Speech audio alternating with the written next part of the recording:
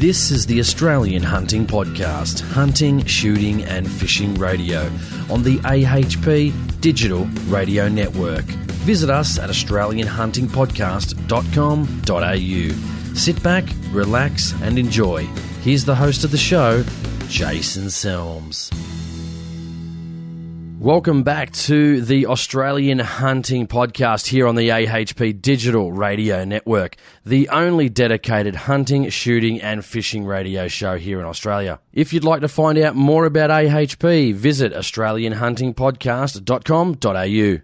If you would like to email us, then you can go to the website and click on the contact icon, or alternatively, you can email me directly at australianhuntingpodcast@gmail.com. If you would like to listen to the Australian Hunting Podcast, you can visit the website and click on the archived podcast link. You can also subscribe to the Australian Hunting Podcast on iTunes for automatic updates. Make sure you leave a comment and rate us 5 stars on iTunes. That would be much appreciated. On Facebook, you can find us under Australian Hunting Podcast, where listeners are sharing ideas, thoughts and opinions, as well as photos and videos. Twitter.com/AH Podcast if you'd like to follow our Twitter feed. You can also check out my videos on YouTube under the name Aussie Feral Control. Alternatively, all social media links can be found on the website. Everyone knows I love my listeners, but I've got especially some extra special love for my donating listeners. If you'd like to donate or do a monthly subscription to the show, go to the website and click on the donate button on the right-hand side of the main page and show your support, which is always appreciated. That helps us keep the lights on in this joint and pay those bills. We have over 65 hours of free podcasting audio content to date for you all to enjoy. Share the Australian Hunting Podcast with your friends and family and get as many people as you know into hunting, shooting and fishing as possible, so they can enjoy this fantastic lifestyle that we all love. So as usual, without further ado, let's get into my interview with today's guest. This is Rod Drew, CEO of Field and Game Australia. This is Rob Fickling from Beyond the Divide and Moroka 30. Hi, this is Col Allison, hunter, journalist for 42 years and a shooter. Hi, this is Russell Mark, Olympic gold medalist. This is Charlie Jacoby from Field Sports Britain. Hey everybody, it's Tom Knapp and you're listening to the Australian Hunting Podcast.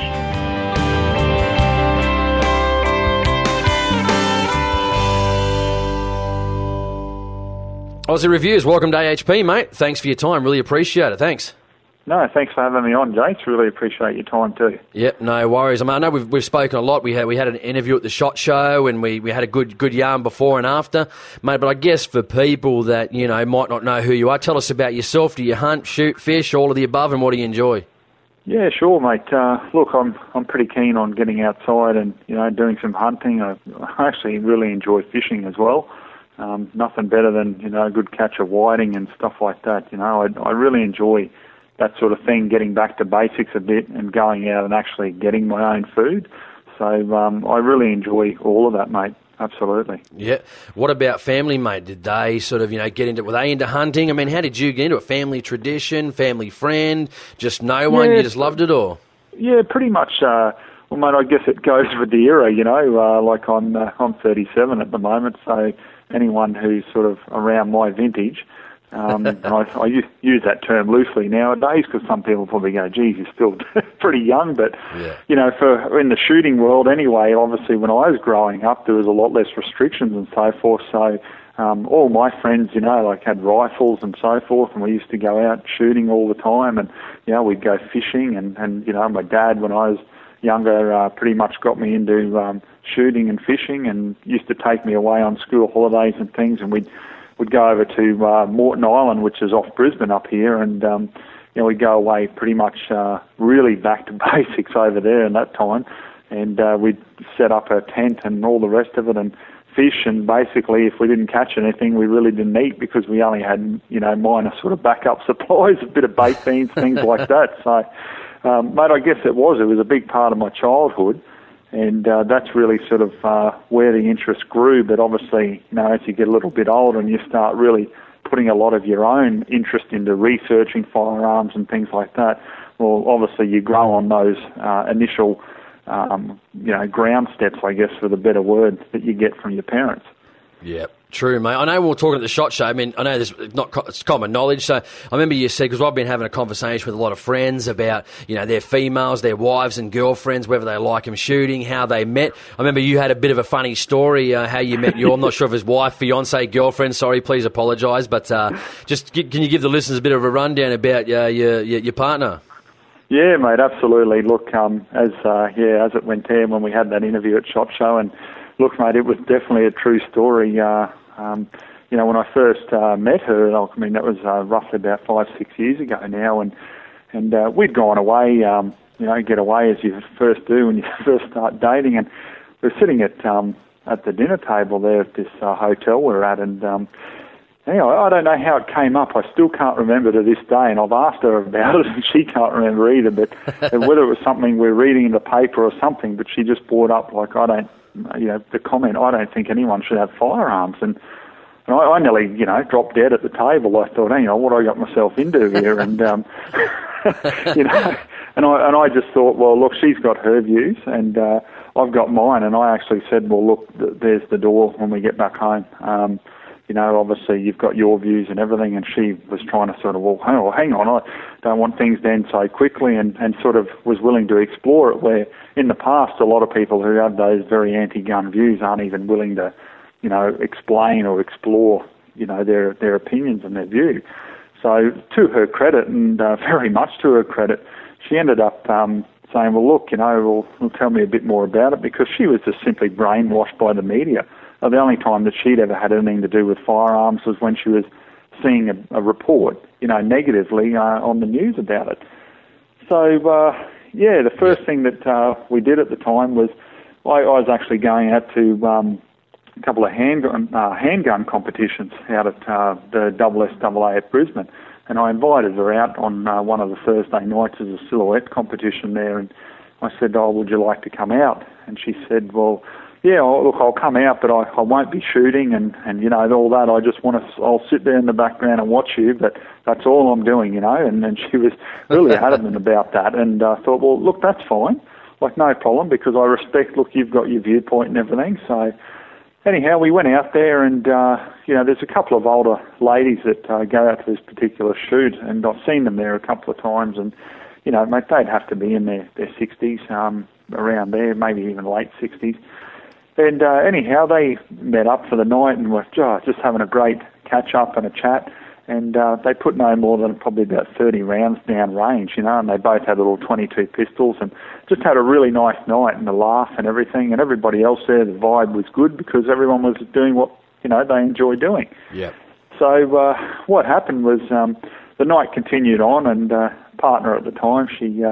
didn't say anything. I thought, well, she's just taking this in. It's either going to be make or break, pretty much. And then we got back in the car to drive home, and I said, well, what do you think? What's your thoughts on this? And she said, I'm really surprised. No one was talking about wanting to kill anyone, or and I was like, for God's sake, what did you expect? Did you expect everyone to go there at a meeting and start discussing on how to assassinate people or something? I mean, but unfortunately, mate, this is the brainwashing that goes on, with people who don't have anything first-hand, knowledge or anything to do with firearms.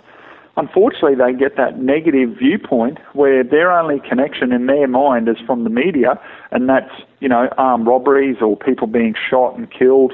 That's firearms and firearm ownership, when, you and I both know, and probably 99.9% of your listeners know, that couldn't be, further from the truth. So, but, to her credit, mate, she's very much turned around and quite a advocate for gun rights now, and very much believes that she, especially as a female, should have the right to self-defence.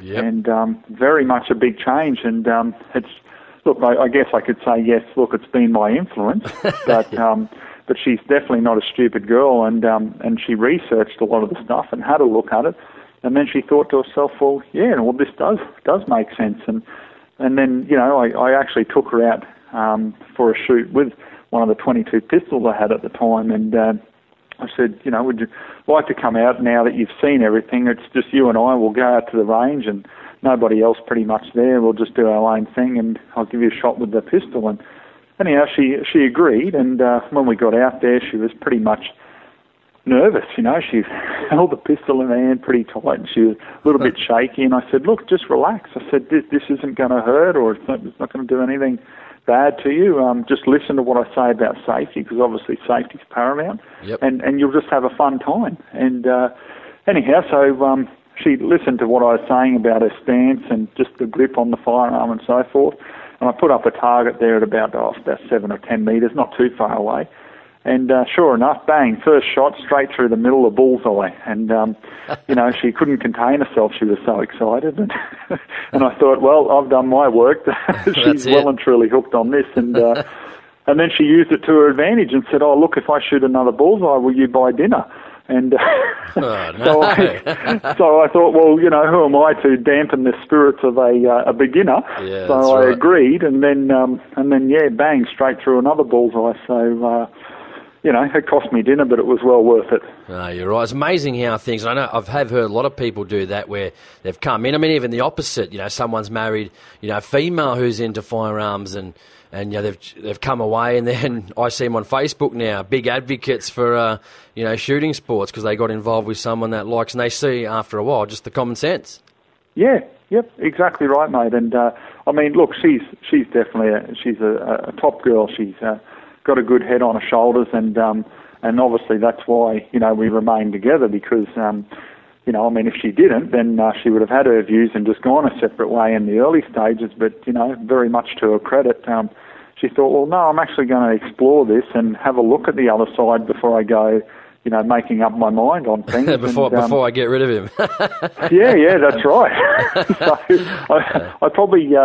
I'm probably very thankful, because probably without her I probably wouldn't have Aussie Reviews, because she does all the film work. I do the editing. Yeah, right. But she's always out there behind the camera and telling me, "Oh, you're not doing this right, or you're doing that right, or whatever." And no, we've got to redo this and good things stuff. like that. So very much an integral part to what I do now, mate. Yeah, good stuff, man. How long have you been hunting and shooting for? Give us a bit of a rundown, sort of, I won't say experience, but, and/or involvement in the outdoors, sports and culture.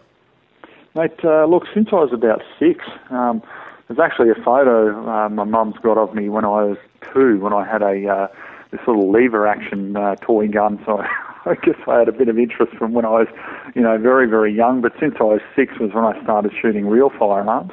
And I remember, I mean, geez, we got a lot of cane toads up here, and that I remember as a kid always going out with the air rifle and, and culling them off the property and things like that. And same with fishing, and like where I lived and grew up. I mean, we had a lot of farming land and so forth around, and a lot of creeks and things. So I did a lot of fishing and things as a kid as well. And that was the thing too, mate, because, growing up through the 80s, like it wasn't like we had, like these days when a lot of people are sitting in front of Xboxes and things like that. We were really more outdoors. We made a lot more of our fun outdoors.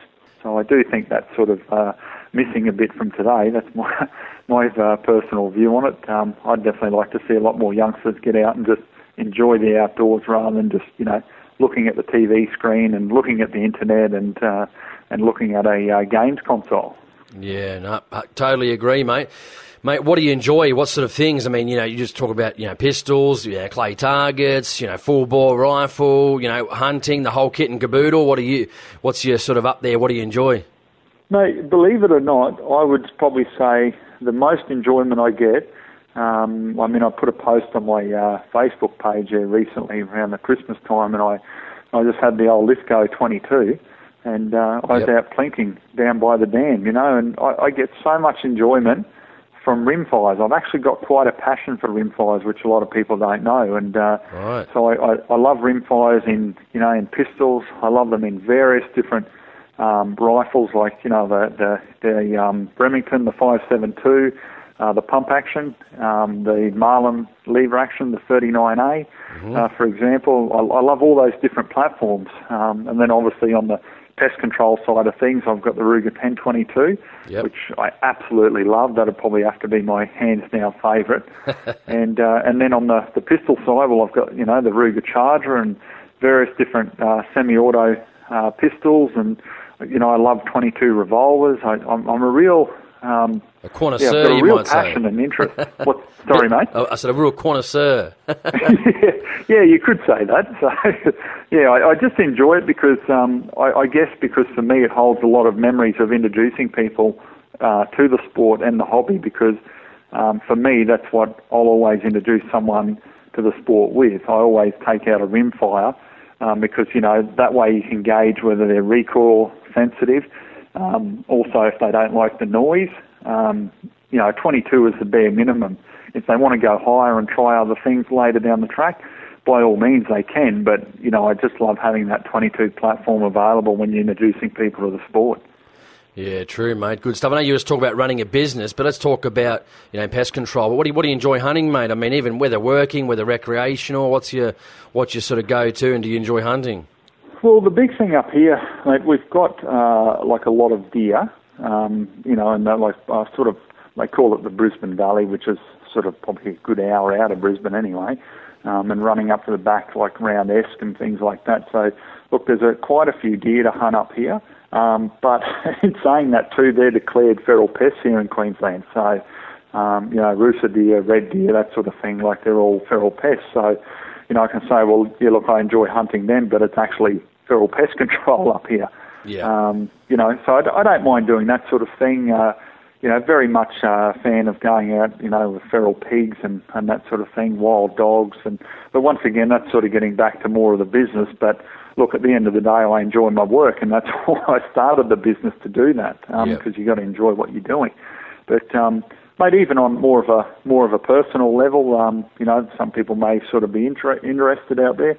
I've got a pretty big fascination with fish, like aquarium fish. Oh, yeah? And, and I'm right into American cichlids, so a particular type of American fish. And obviously my dog, who's an American Staffordshire Terrier, very much into the breed with them. And I've done a couple of videos on the American Staffordshire Terrier, or the Amstaff as they're commonly known by.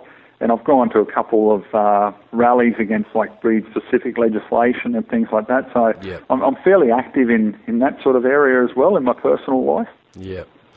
Good stuff, man. I mean, there's different disciplines of shooting, whether it's hunting, pistol, doesn't matter what it is, but what's your favourite aspect of, say, I won't say hunting and shooting, but just as a culture in general, what's your favourite aspect of, do you think of this whole gun ownership culture, you might say? Well, mate, first of all, the personal enjoyment I get from firearms is just maintaining the skills to go out and hit what I want to hit. So I guess that would probably be, like a favourite sort of aspect, I guess, of just shooting in general. But the big thing about, like, the gun ownership, to me, I mean, it just, today, like in today's environment, like you've very much got people on the far left who are just completely anti-hunting, they're anti-firearms, they just do not accept it. And if you're one of those people, you're just the lowest life form on earth in their opinion.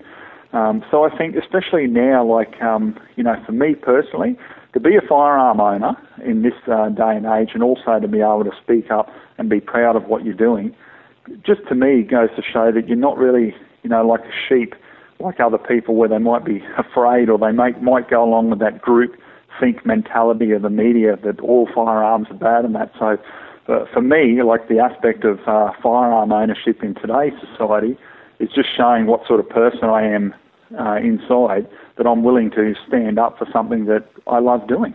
Yeah, true. Mate, I know we were talking about, I mean, obviously, many years ago we've seen 96, we've seen a lot of buybacks, we've seen gun ownership change. So, like, what do you think it means in the 20th century to be a gun owner, especially, like, say, in today's society? Well, number one, how I look at it will be different to how everybody else looks at it. But how I look at it, number one, if someone says, I'm into shooting and so forth, I think, well, they're a good guy or a good girl.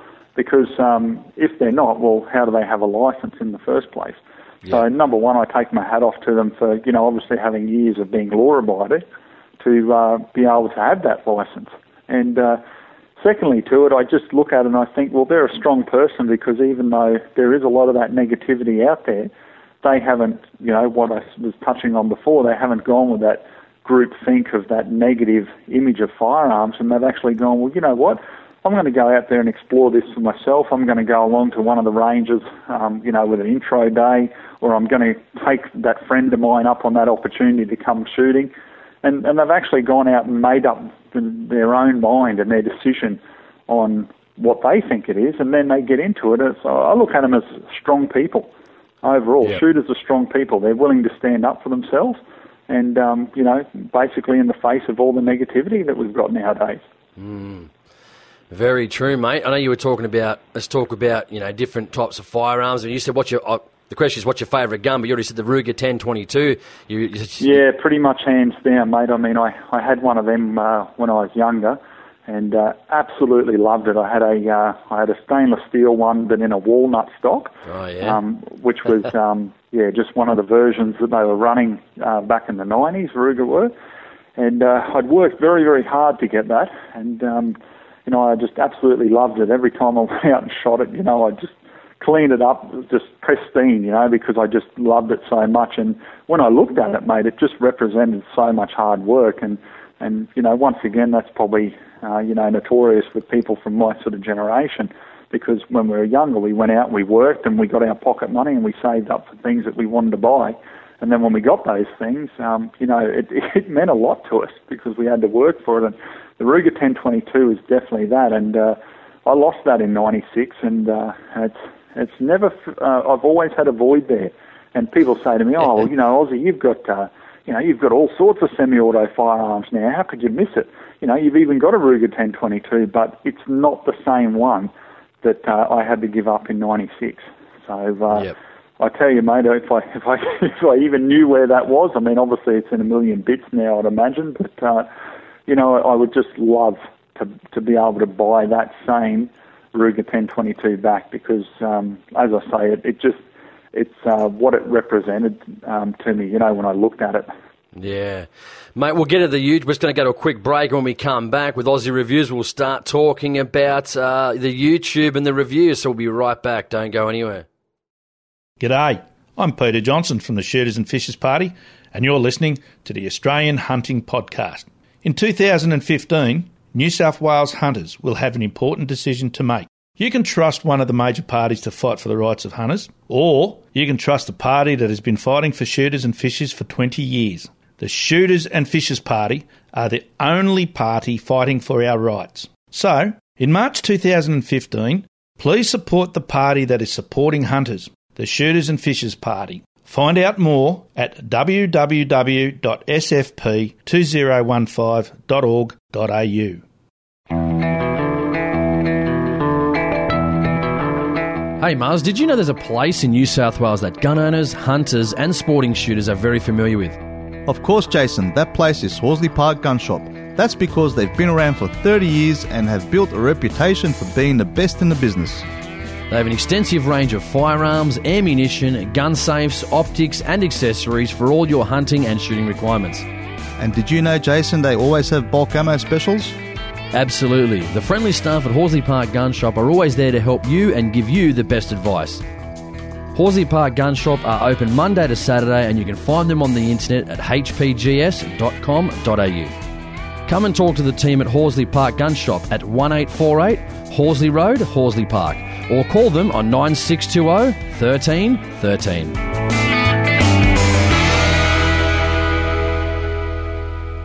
All right, Aussie, mate, tell us about YouTube. You started making reviews of firearms on YouTube. What was the reason you sort of wanted to get in to start doing that? Mate, pretty much the negativity. I just had so much. I really had just a gut full of the negativity. And I'm talking about in the media, they'd always report negatively on firearms. I mean, there's so many good stories of firearms out there. Even from local competitions that are held at, the SSAA in Brisbane. Well, what about when they have national competitions on and things like that? Like, why aren't the media there covering that? That sort of thing. So I just thought, well, someone's got to be a bit of a voice for us. And I know there's different areas that have political parties and then there's different sort of organisations, like the Shooters Union and different people speaking up, and even people like yourself who, you're running this show, which is great. There's more and more people that are trying to voice their opinion and their viewpoints to say, hey, there's a big group of us, shooters. There's a lot of us out there, and we aren't all crazy, with how the media portrays us. So I thought, mate, I really put a lot of thought into it. I thought, geez, do I want my face out on the internet? Do I want to be doing these reviews? And look, as you probably know, there's a lot of negativity out there, not only from the anti-gun lobby, but even shooters. I mean, there's a lot of very negative shooters there who, when you go to do something, they'll just pick you apart and try to drag you down. And, and that certainly happened in the early stages, but I just thought, no, I'm looking at the end result here, and I really, really want this to go somewhere. I want to actually start reviewing firearms and getting people interested in them and attracting more people to the sport and the hobby. And I thought, what better way to do that than to actually go out there and just do different reviews? Because as we all know, you have a look overseas in the States, and a lot of reviews over there with a lot of stuff that we can't even access here, just on a normal, recreational or sports license for long arms. So I thought, well, how about reviewing the products that are available to us here in Australia? And that's where I formed the basis of Aussie Reviews and thought, well, that's it. I'm going to just do it, and let's just see the general feedback that I get. And, mate, it was a hell of a lot more positive feedback than negative feedback. And then, before I knew it, I went to the Australian SHOT Show, I think it was 2012, and, at that time, I think I only had like 4,000 or 9,000 views, and I was like, geez, that's a lot of people, and, at the moment, I'm just under 1.4 million now, so, it's just gone, it's exploded in that sense, and certainly going up as each day goes by, so I think there was definitely a need for it here in Australia because there didn't seem to really be anyone, other than obviously reviewers in magazines who are affiliated with the magazine and so forth, that were actually doing reviews. Yeah. True, mate. On AHP here, no one's, exempt from getting asked a few hard questions while on the show. So, obviously when doing reviews, are you sponsored by any gun manufacturers or receive any money from any gun manufacturers to give favourable reviews where maybe you wouldn't have necessarily before? No, none, mate. The topic of sponsorship was raised at the last SHOT Show, the one down in Sydney, and I've declined. Financially, obviously, it is a big burden. Since I've started doing these reviews, I've spent well in excess of $50,000 now with buying firearms, accessories, and so forth. But the one good point about it now is I've got a lot more companies who have approached me now and said, well, okay, look, you're not going to take sponsorship or anything like that. Well, how about we loan you some products? So, I'm quite happy to do that. But they all understand that when I get a product, once I review it, if there's something wrong with it, if there's a major problem or whatever, look, I'll give them a chance to rectify it in the sense of explain why it's like that. But the review still goes ahead, and that's happened with a couple of reviews. The Savage 17 Hornet that I did, that was a Niawa product, and I had problems with the feeding of it, and I showed exactly how it was. And, that review is probably in one of the top reviews that I've done with firearms, with people with thumbs up. They love it because I'm not lying to them. I'm showing them exactly how it is. Same with Outback Ammo. When I first did their review of their ammo, the two firearms that I had a CZ308 and Anschutz 223. And, mate, and I shot their ammo, and I remember saying in the actual review, do I think that it's better than the US stuff? Well, no, I don't really, from the results that it's given. And, and obviously that's just being honest. That's just my own personal viewpoint on how the product performed for me. But then when I did another review, I think from memory, the last Mossberg one I did, I think Outback Ammo from memory was the best performer there. So, it just goes to show, just because an ammunition doesn't perform, flawlessly in a particular firearm I might be using it in, it doesn't mean that it won't perform better in another firearm, as we all know. So it's just honesty. And I mean, the same with the Mossberg review. I mean, I had a feeding problem with that. It was a Bolt Action 223, the MVP, and that one there I'd had on loan from Cleaver Firearms. And anyhow, when I went back in, Jay Cleaver had asked me, and he said, look, what'd you think of it? I said, oh, good. The accuracy was good, except I had a couple of, feeding problems and so forth. And he says, oh, okay, and just took it all on board and made, like, no negativity from him whatsoever, because he, like everybody else, respects me that I'm not going to go out there and just bash a product or bash a manufacturer. I'm simply going to review it, and if there is an issue, I'll just show it on camera, and that's the way it is. Yeah, it can be hard sometimes. I've run advertisements, and part of the deal is they're not exempt from any type of criticism just because they're paying money for the show. But in hindsight, sometimes hindsight's a beautiful thing, because sometimes I have accepted money and there's been some criticism. Doesn't matter who, what, where, or when, but and unfortunately some people, organisations can't handle it. Some can. Just depends on the situation. So sometimes you really got to look at those things, don't you? Whether taking money or getting sponsorship sometimes is worth it. It's a very hard thing to navigate, isn't it? Yeah, exactly, mate. I mean, look, I've only just in the last week, YouTube has set up an option there for fan funding, where fans can show their appreciation for the videos you post, and they can donate between $1 and $500 in a single day. Yep. And anyhow, I set that up, and the only reason that I set it up was, and I won't lie, I had a handful of people who said, well, Aussie, we want to help you out. You don't get paid by anyone. We want to help you out. How can we donate and everything? And I was like, still that bit of pride in me was just like, no, I'm not going to do it. And then when YouTube set that feature up, I thought, well, okay, I'll leave it in the hands of viewers. And if they wish to, send me $5 or something like that just to show their appreciation for what I'm putting up there, then they can do it. And, since I put it on there, mate, I've had $100. So, it's certainly not something I'm going to retire on or anything, but that's not the idea of the whole channel. So it's just something like YouTube explain it, just to show the appreciation with what you're doing, because I don't take any payment from any companies. There's definitely no payments for favourable comments or anything like that going on, and they all know where they stand with me. And they know that obviously I'm mature and sensible enough if I do have an issue with the product.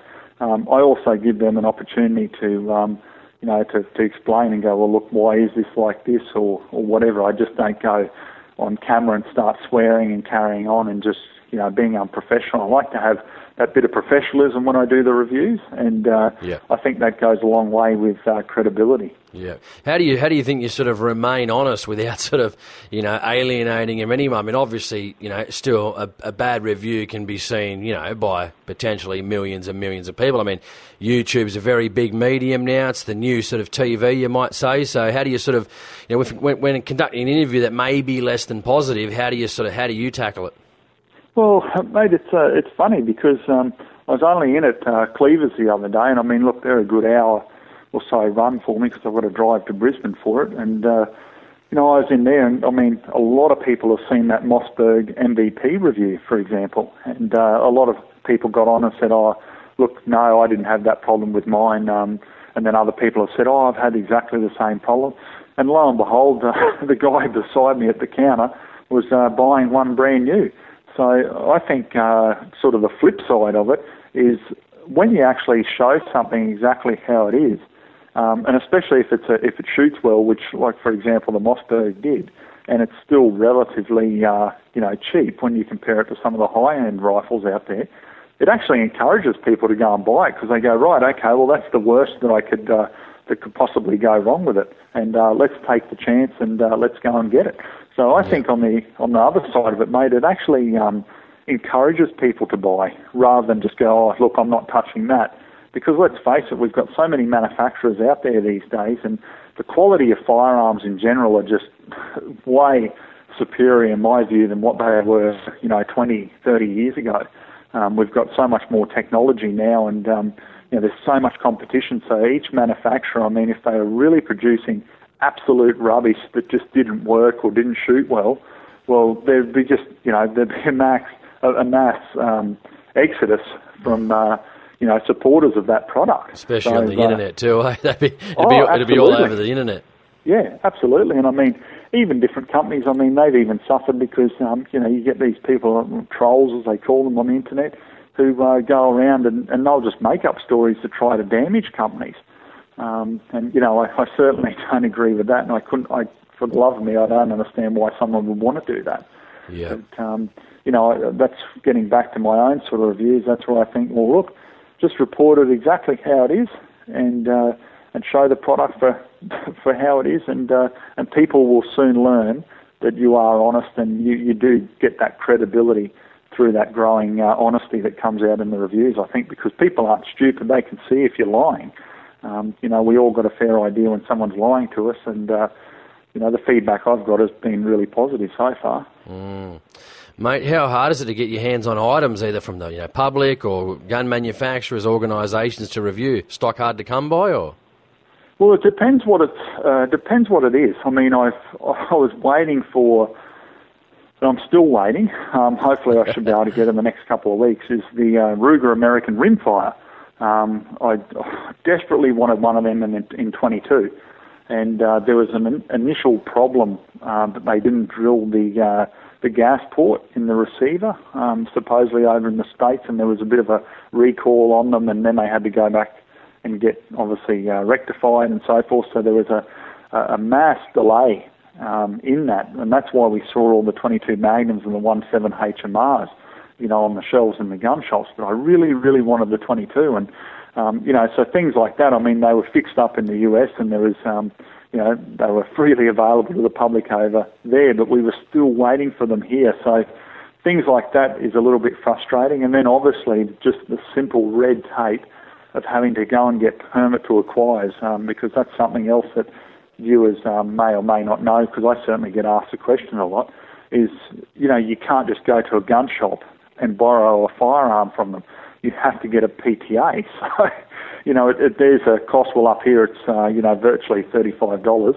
So it costs me $35 each time I want to go and, review a firearm. So then there's weights with that as well. Like sometimes, they come out reasonably quick, but then other times, I can be waiting 4 weeks, 6 weeks for a permit to acquire. So, then the review of that product just gets put on the back burner.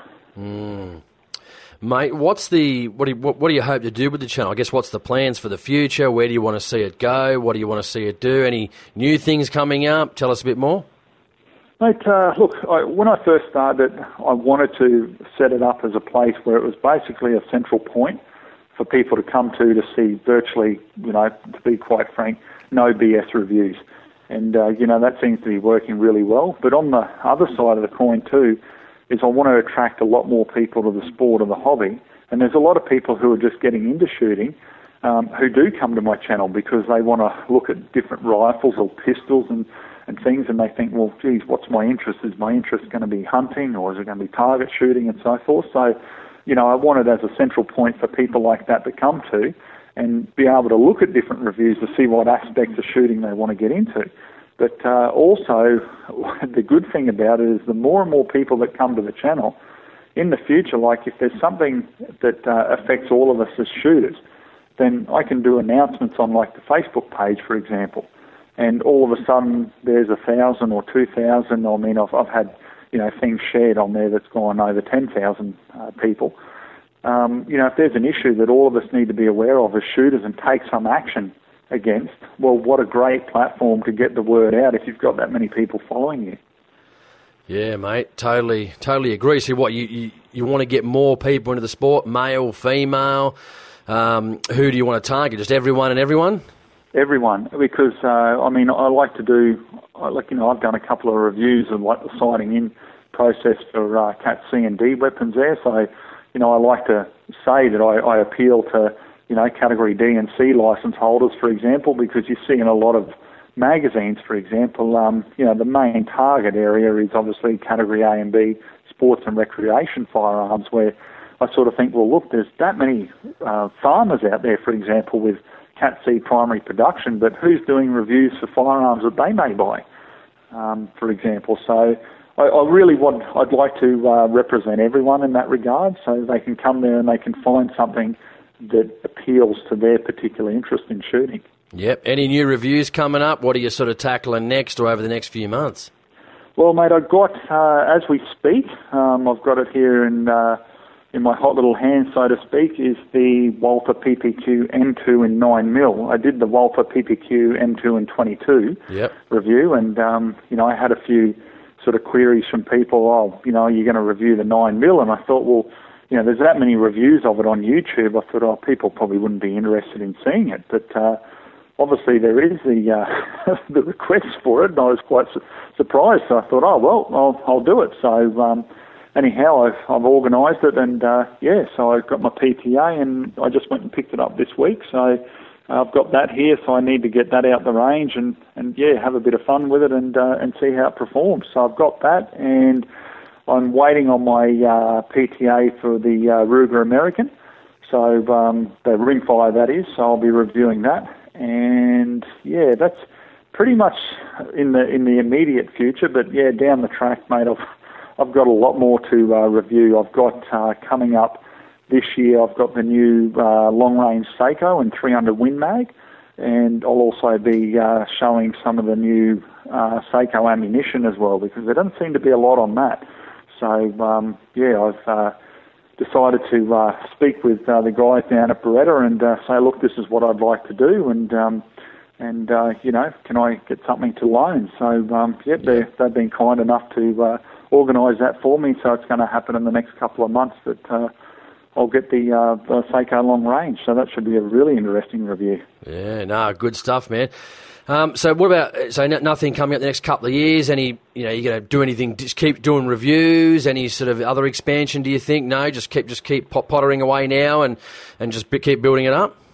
Yeah, mate, I think so. I mean, because it's, when you look at how many views I'm getting now compared to, last year, I mean, it was only about 2-3 months ago I was that excited because I'd broken the 1 million view mark. Well, it's only been a few more months, and like I said, I'm almost another 400,000 views now. So it's certainly increasing quite considerably. I mean, look, it's definitely nothing compared to some of the popular YouTube channels over in the States have been going for about 6 or 7 years. But obviously their market too is a lot wider than what ours is. But interestingly enough, I've also found that I've got a lot of American followers as well on my channel who are actually quite interested, because I'm reviewing a lot more of the bolt actions and things like that we actually use for hunting and so forth here, where over there a lot of their reviewers particularly review a lot of AR platforms and semi-autos and so forth, and they've actually come across to my channel to have a look at stuff that's more traditional. So I find that quite funny too. Good stuff, man. I want to concentrate. I know we spoke at the SHOT Show, and I've saw your videos as well, follow you on Facebook, etc. Now, I want to talk about firearms laws, man. I know we've got a lot in common here. I mean, sometimes we may be, I think the majority of people agree with what we say, I think. I mean, for the people that are on my page, what I see people posting on your page, the general consensus. So how do you think of firearms laws in this country currently? Desperately in need of review.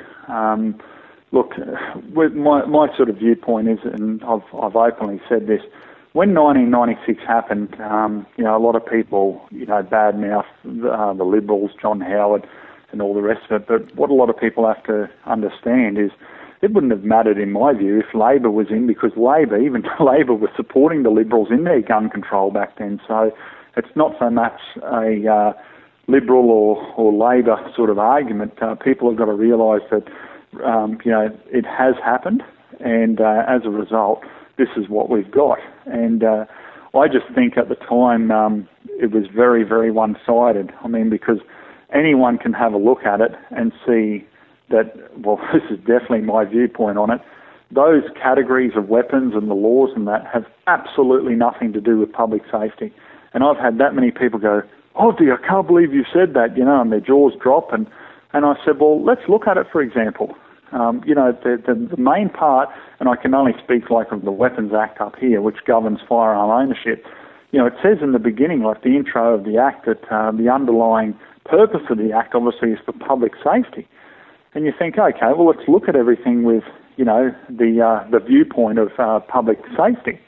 And anyhow, when you look at it through those sort of glasses, so to speak, you see so many holes in the legislation. Like, for example, you can't even have a two-shot semi-automatic 22, for example, because we all know that's going to be Category C.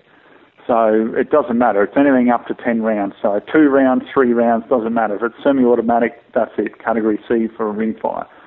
So you look at that, yet under Category A, you can have a Marlin 39A with 19 rounds in it.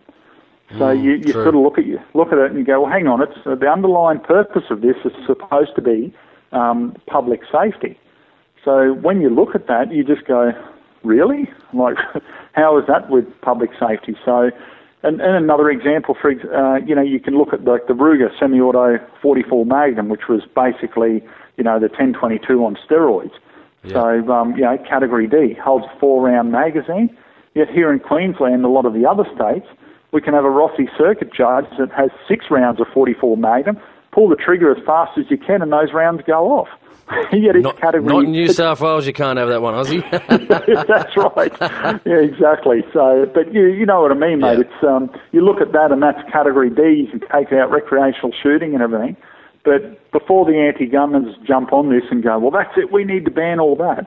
Well, no, we don't, because what incidents are occurring where law-abiding shooters are taking these firearms and going out and killing people and so forth? Absolutely none. And it proves it that back in 96, they brought in the laws where everybody had to have the strict licenses and so forth. Look, that's fine, but don't take away the access to weapons. So in other words, if people want to go out and shoot with semi-automatic firearms to cull pests or, recreationally shoot or whatever, if they're law-abiding people and they have the storage requirements, where's the risk? That's my viewpoint on it. You're right, mate. I'm just going to throw a few things out. We'll obviously discuss it after I say these things. I'm just going to throw a few things out to you and see the sort of agree or disagree, yeah? Sure. Yep. Self-defence? Agree. Getting rid of registration? Agree. Suppressors? Agree. For or against genuine reasons to own a firearm? Disagree. Provided you've already got the licence, why do you need to have a genuine reason to own firearms? Yep, you've already proved yourself. Yep. What about semi-automatic firearms? Completely agree that people should have them, provided they're law-abiding and licensed. Yeah. I know I've been talking about this quite a lot recently. I mean, especially about self-defence. I'm very big on that. I know we've had previous chats about this before. I think it's all right. I mean, the concealed carry thing, I support it 100%, but whether Australia's ready for that right now, I think, maybe not. But I think self-defence would be a great start. And people might say, oh, Jason doesn't support concealed carry. I mean, that's complete crock. I just think Australians compared to Americans at the moment, and other countries, I mean, Russia's just introduced concealed carry permits as well. I mean, obviously the United States, just to name a few. But I think, especially females, people always say, oh, well, when have you needed a firearm, Jason? Like when I said, well, you know what, I haven't. But it's like car insurance. It's like house insurance. When my house goes on fire, touch wood, it doesn't. But you don't need it until you need it. And then when you sort of, people don't realise what happens until it happens to someone they love. I mean, you've only got to look at, Jill Maher down in Melbourne, raped and killed by a 22-time rapist. You know what I mean? These are the things where, people even let's talk about even non-lethal forms of self-defence. I mean, pepper spray. I mean, a taser. I mean, we can't even, a flak jacket or a bulletproof vest is classified as a prohibited weapon, for goodness sake. So what do you think about self-defence? What's your thoughts on that? Mate, I just think that it is absolutely ludicrous that anyone can stand in front of you and say you don't have a right to defend yourself. I just think that is just insane. You just bring things back to nature. Look at animals in nature. They defend themselves and try to get away from different animals trying to kill them. And what, as human beings, if someone tries to kill us, what, should we just lie there and just accept it? I mean, I just find that just very hard to comprehend. And like, I try to respect everyone with their viewpoint, and that's fine. I'm not saying that everyone, you have to defend yourself, but I think there certainly should be a right to for people to defend themselves. I mean, interestingly enough, you bring Jill Maher up. I know after that there was quite a bit of lobbying from some female groups about they wanted a right for self-defence and to at least carry some pepper spray and things like that. And I look at it and I think, well, if they're good, law-abiding people, why shouldn't they be allowed to be able to defend themselves and, carry weapons for self-defence?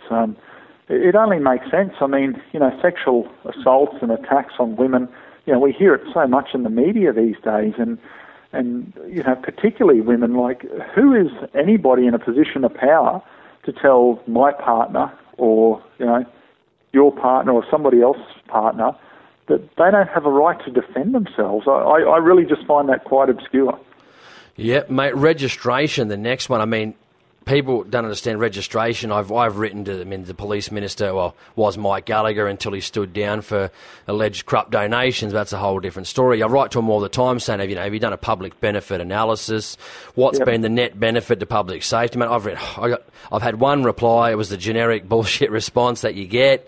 But talking about New Zealand, I mean, I quote this quite a lot because it's great that there was a police minister in New Zealand on TV, NZ1 News. Now, this was a couple of months back. Anne Tolley, police minister in New Zealand, was quoted as saying there's no evidence to say that registration will do anything for public safety, and the fact that they say that they want, the antis say they want to put registration in New Zealand is not going to put any type of registration. I mean, Anne Tolley said that. There's no benefit to public, and there's no evidence that registering private firearms will do anything for public safety. Now, that's a great thing for a police minister to be saying.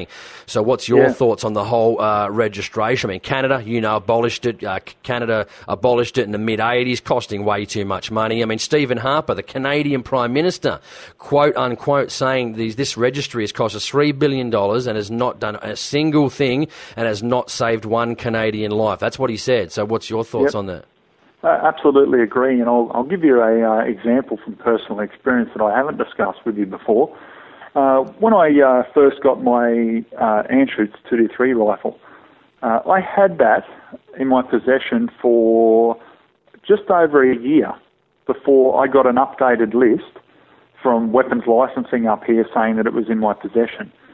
So that means that, say, for example, I was a bad guy, because they really believe that bad guys will have registered weapons and all the rest of it. Yeah, right, yeah. So let's just picture this, humour me for a bit here.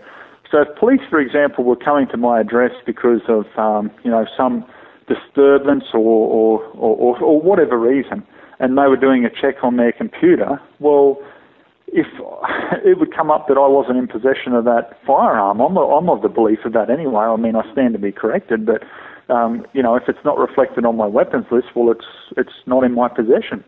So hypothetically, if I'm a bad guy and they come to the front door, here I am with a weapon, and they don't even know about it. And I mean, like I said, I had that in my possession for approximately a year before that weapons list came out updated. and that just goes to prove, like, this argument of public safety, really? How is that helping public safety? It's not helping public safety one bit, and it has never, ever been proven. And look, if listeners don't believe me, do your research. Have a look overseas. New Zealand, for example, have lower, it's 1.something% lower per capita murder rate with firearms than what Australia does, and that's with all our strict laws, yet they don't have any of the strict laws there. They can still access under their equivalent Category A over there, semi-automatics and AR-15s and so forth. If they've got the pistol grips on them and larger capacity magazines, they go to E category over there, and they have to have higher storage requirements and so forth. But still, even with all these firearms in the community, and I will add too that people don't realise this, on collectors' licences over in New Zealand, you can have full operating, fully automatic firearms. And didn't actually know that one. I didn't know that one, actually. Yeah, and they're in the community and over there. So you've got fully automatic firearms, and how many of these licensed collectors are going out on mass murder sprees and so forth? None. Yeah. It's really a no-brainer. And, at the end of the day, like in 96, as all gun owners were sold at the time, John Howard said, there is no other way, this has got to happen this way. And everyone, protested about it and so forth. And, look, they got what they wanted in the sense of licensing. And I'm sure if you speak to any law-abiding shooter, they don't really have a problem with a license to sort of weed out the bad people from the good people. However, they've, the old saying of, take an inch and, or give them an inch and they take a foot or more. And this is the thing, this is exactly what they've done. They've gone way over the top with their categories and their genuine reasons. I mean, not only do you have the genuine reason for having the license, but now when you have to apply for a firearm, or especially up here, for a Category B firearm even, you have to put your genuine reason in there and why, why it can't be satisfied another way. And you see all these more and more restrictions each year coming in, more and more, and there's no mass murders or incidences with, law-abiding firearm owners to justify it. Yet these keep coming in, and, I've had a lot of people who have said to me in the early days, like, Aussie, no, that's not right, you're sort of too paranoid. Oh, really?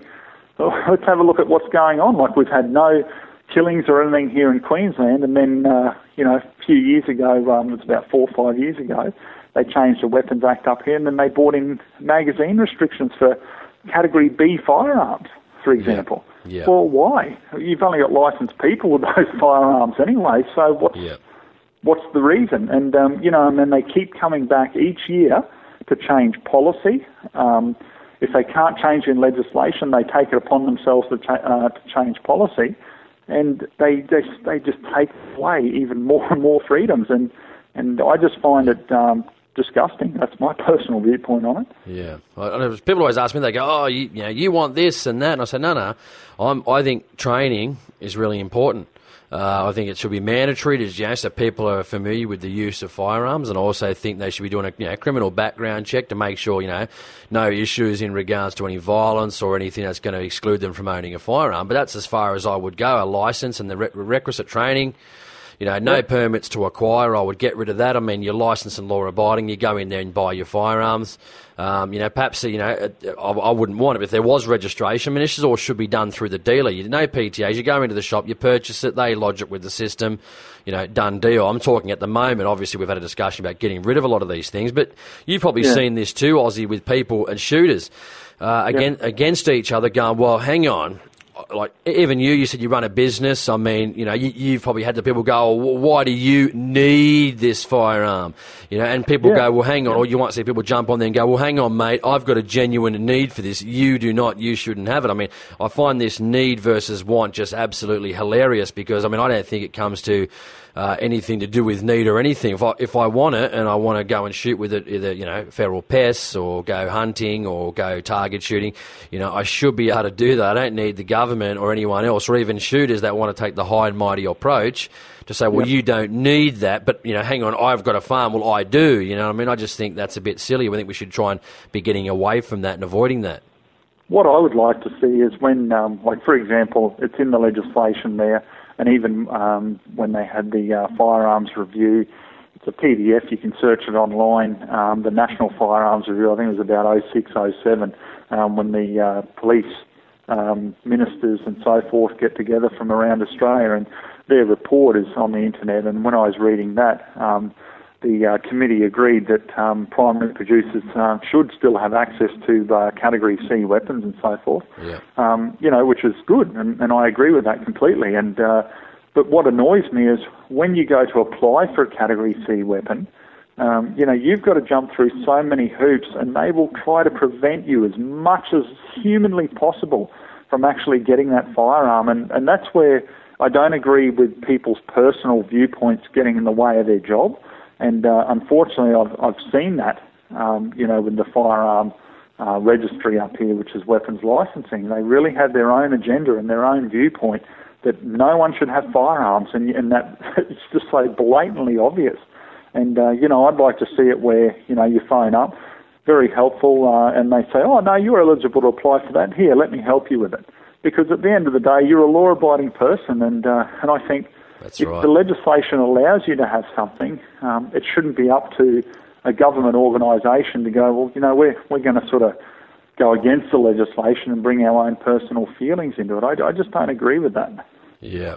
Mate, I know we were talking before, you know, about, and I asked people this, and I heard John Howard just after the Sydney siege said, oh, no, when, you know, David Leyonhjelm, Liberal Democrats, Senator New South Wales, was saying, you know, concealed carry, and, you know, whether that was the right time or not, I guess that's not here nor there, but, you know, John Howard was there going, oh, public safety in Australia is safer, you know, than they were in 1990, before 96. I mean, question B, well, how did Man Monis, or whatever his name was, get a pump-action shotgun? That's number one.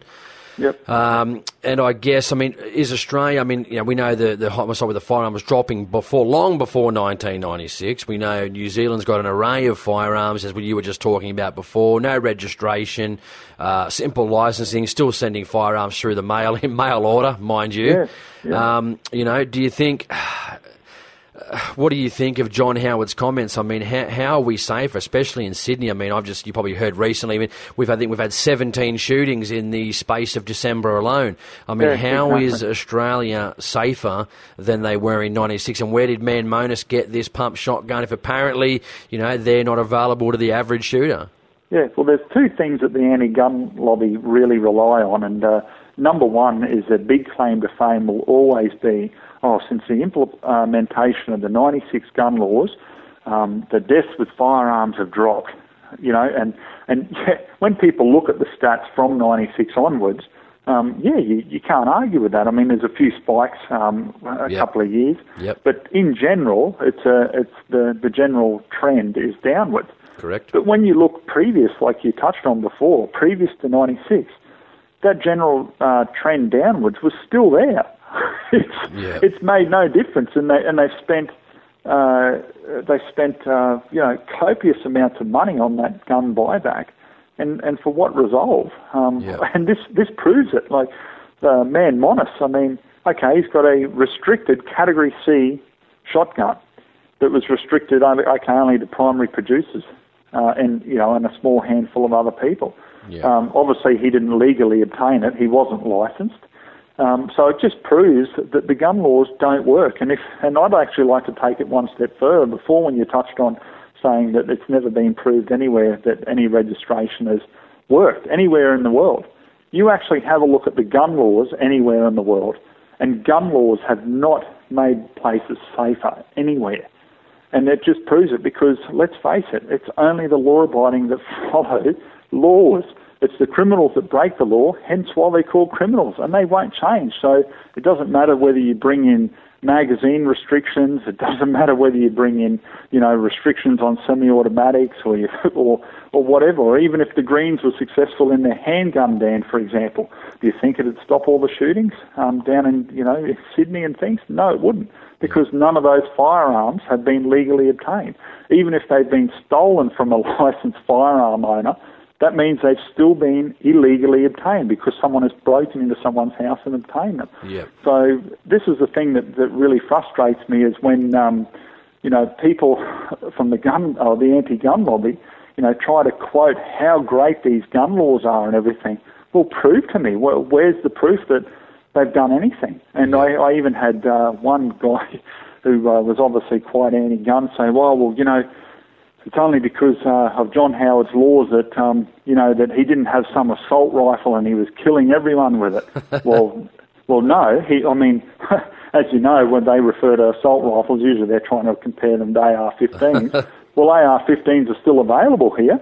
I mean, police, government organisations have got them, and there's a handful of primary producers, feral pest controllers like myself, who have them, and they're just as prohibited for sports and target shooters just as much as that pump shotgun was.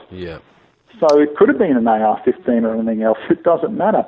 He still obviously had a prohibited firearm that he was not entitled to. So it just goes to prove that the gun laws simply do not work. Yeah, mate. I mean, I see a lot of people say too, and you've probably seen this as well. Yeah, people say, well, I mean, let's be honest, man, he wasn't very smart. I mean, you know, he fell asleep on the first night, for goodness sake. You know what I mean? You know, wasn't exactly the guys in France, because we've just, what date we're recording this podcast? I'll just let people know. It's the 9th of January. We're talking with Aussie Reviews. So this is the French thing just happened as well. I mean, those guys killed, I think, far as I'm aware, this morning it was 13, I think, with four heavily wounded, so we don't know what the outcome's going to be of that yet. But I mean, he wasn't very smart, the old man's Monis, fell asleep the first night. These guys in France completely obviously set up, ready to go to inflict, you know, major carnage. Now, I hear people say quite often, oh, well, you know, he shot 2, or, you know, all the guys in France, and I've heard people saying, oh, well, he shot 12, but if he had a semi-auto, he would have shot 30, you know, if he had these weapons. I mean, I've always had this analogy since I started this show. I mean, let's pretend, you know, someone was psychotic. No one wakes up in the morning, Aussie, and goes, oh, you know what? You know, I'm a bit crazy. I'm thinking about killing people. But, you know what? I can't get access to that semi-automatic shotgun. You know what, mate? I'm cured. I'm just going to go back to work and everything's fine, mate. I'm just going to forget about these, you know, suicidal and or psychotic tendencies, because I can't. I mean, who thinks people just go, oh, hang on, can't get semi-auto? Oh, you know what? I'm cured. I'm just going to go back to work and go about my business. You know what I mean? That's right. Well, I mean, they proved it over in China, didn't they, last year, when there was the massacre with the knives. With the knives on the train station, yeah. Yeah, I mean, and a lot of people argue and go, oh, well, if they had firearms, they would have killed a lot more people. Yeah, possibly, but let's look on the other side of the coin too. If they allowed self-defense over there and people were carrying firearms, perhaps they could have stopped it straight away and there would be no lives that have been lost. Yeah. And getting back on registration too, I know a fella listens to my show, so he might know who it is when he hears this, but he says he might be one of our law enforcement. He says, well, hang on, Jason, registration's good. It's when I go to a property for a domestic dispute, I know whether there's firearms in or not, and he reckons it saved his life 3 times. So my first question was, okay, you tell me, when a police officer has gone to a domestic dispute where a police officer is being gunned down by a licensed law-abiding firearm owner. Obviously, there was crickets and silence. Now, the second part of that was, I said, okay, so you know he doesn't have a registered firearm? And he said, yes, that's correct. And I said, well, okay then, so what if he had an illegal firearm? Would you treat the situation any different? He goes, well, yes and no. And I said, well, how would you know? You know, just because he's not carrying a legal firearm, how do you know he's not carrying an illegal firearm? Do you still treat the situation with caution? He goes, oh, well, yeah, of course. I said, what's the difference? What's the difference? How do you know he's not carrying a firearm? But getting on to the main point I wanted to make with that was, we're talking about registration. Now, people said, well, registration doesn't work. People don't, the Crims don't register their firearms, which is true. But then we've seen on the other fact where we've seen things happen, and I don't really like to draw attention to it because it's a little bit negative on shooters, but we saw down in Wagga, the farmer down in Wagga killed his whole family. I mean, as far as I'm aware, those firearms were registered, killed his whole family, and then I think he ended up killing himself in the dam. So, I mean, even then, and we also had one only a couple of weeks after that, just in Victoria, where there was a neighbourhood dispute between 2 rural properties. The neighbour, the fellow went over there, shot the whole family. I think it was 3 of them actually. So, and again, they were legal, registered firearms. So, I mean, again, how does a registration, whether illegal or legal, prevent people from doing the wrong thing? That's right, and this is where the issue, it's not the firearm. There's other issues here. I mean, if you took the firearm away from that person, I mean, he could do what, you know, happened recently in Cairns up here, where a mother has killed, I think, about eight children with a knife. You know, so I mean, what's the difference? Dead is dead, no matter what means they use to actually do it. So this is what, you know, frustrates me is, you know, the gun banners out there believe, look, if we take all the firearms away from law-abiding people, there'll be no more deaths with firearms, and that couldn't be further from the truth. I mean, even if you were able to wave a magic wand and remove all firearms from society, no matter what, there was none, do you really think that the criminals would go, geez, I can't get a firearm, so I'm not going to kill this person? They would have found another way, wouldn't they? I mean, some people just culture, I mean, just throughout history, people's, you know, thirst for power, thirst to kill people and take their land, whatever it may be. I mean, this goes back, you know, since the dawn of time, doesn't it? That's right. Exactly right. I mean, you know, and and this is the whole thing. I mean, why do people think that, you know, especially in the Second World War, why weren't the Japanese too keen on invading the US? Because I think the quote was used, behind every blade of grass is a firearm, which is pretty much true. You know, and this is the whole thing. I mean, it just frustrates me because even the gun banners out there who are so anti-gun, when they're in trouble, who do they call? Police, who turn up with firearms. So, you know, it's just, it really is just, it annoys me when everyone focuses on the firearm all the time rather than the actual bad deed of the person. And, yeah, I mean, it just impacts negatively. I mean, look, when the Prime Minister came out after that Sydney incident and was given the wrong intel, saying that Man Monis was a licensed firearm owner. I mean, it's just ridiculous, and it doesn't matter whether that's right or wrong. Unfortunately, it's gone out that way, and everyone believes it, you know, because that was the first report that came out, and it's only people like you and I and other shooters who have, you know, followed up and seen articles and so forth, and we've spread the correct articles. But a lot of people, the general public who aren't really into shooting, just go, oh yeah, well, that'd be right. Licensed firearm owner. That's why we need to get rid of guns, and it's completely incorrect, and it does a lot of damage to genuine licensed law-abiding firearm owners. Yeah, I always say it's funny. People say, "Oh, we don't want to be like America. You know, we don't want the gun culture of America." And I thought, well, if Australia it may not happen. It may happen. We just don't know in the future. But let's say Australia was invaded. Aussie, who do you think's the first country we're going to call to get over here for support? US. And guess what we're going to ask them to bring to help us out? A lot of firearm power in general. You bet your sweet buddy arse they will. You know what I mean? Because that's the first thing they'll do. I mean, it's just sort of outrageous. And we're talking about with the comments after the Sydney siege. I know David Lionel, Liberal Democrats, was talking pretty heavily about it. And we've seen concealed carry introduced in one of the last states, which was Chicago. I mean, I only read an article this morning. I don't know the exact numbers, but I'll try and put it on the blog post when this podcast goes live. But, I mean, already dropped quite significantly in Chicago already. Even the cops are going, oh, we were surprised for, you know, police safety, but we've realised again the law-abiding people have done the training, they've done the safety thing, they're the people coming to do the courses and getting certified, and they're already reaping the benefits now, so why wouldn't it work here? Yeah, exactly, and I agree completely, and, you know, a lot of people, you know, were quite negative with David Lionhelm in regards to his issue of concealed carry and self-defence with a firearm. And I think the timing, personally, my view on it is I think the timing was perfect for him to raise that issue, because no one can honestly tell me when you're being pressed against that window down there and some crazy guy's got a shotgun or any weapon, you know, to your head or threatening to kill you or other hostages. If you know that you're going to die, or there's a really good chance you're going to die, surely you'll want to have every opportunity possible to cling on to your life and be with your family and so forth. And, you know, if that means having some sort of weapon, it doesn't matter what it is. I mean, we saw the young fellow who bravely gave his own life, the cafe worker there, and, you know, and supposedly charged it, Man Monis. And, I mean, think if he had a firearm.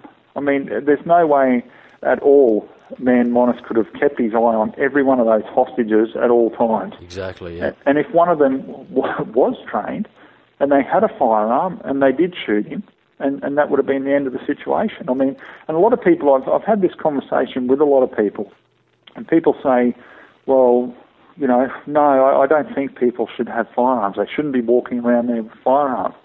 And I say, well, what about the criminals that are walking around in our society now with firearms with criminal intent? You know, and they go, oh, we don't see that. Well, if good law-abiding people had concealed carry, we wouldn't see that either.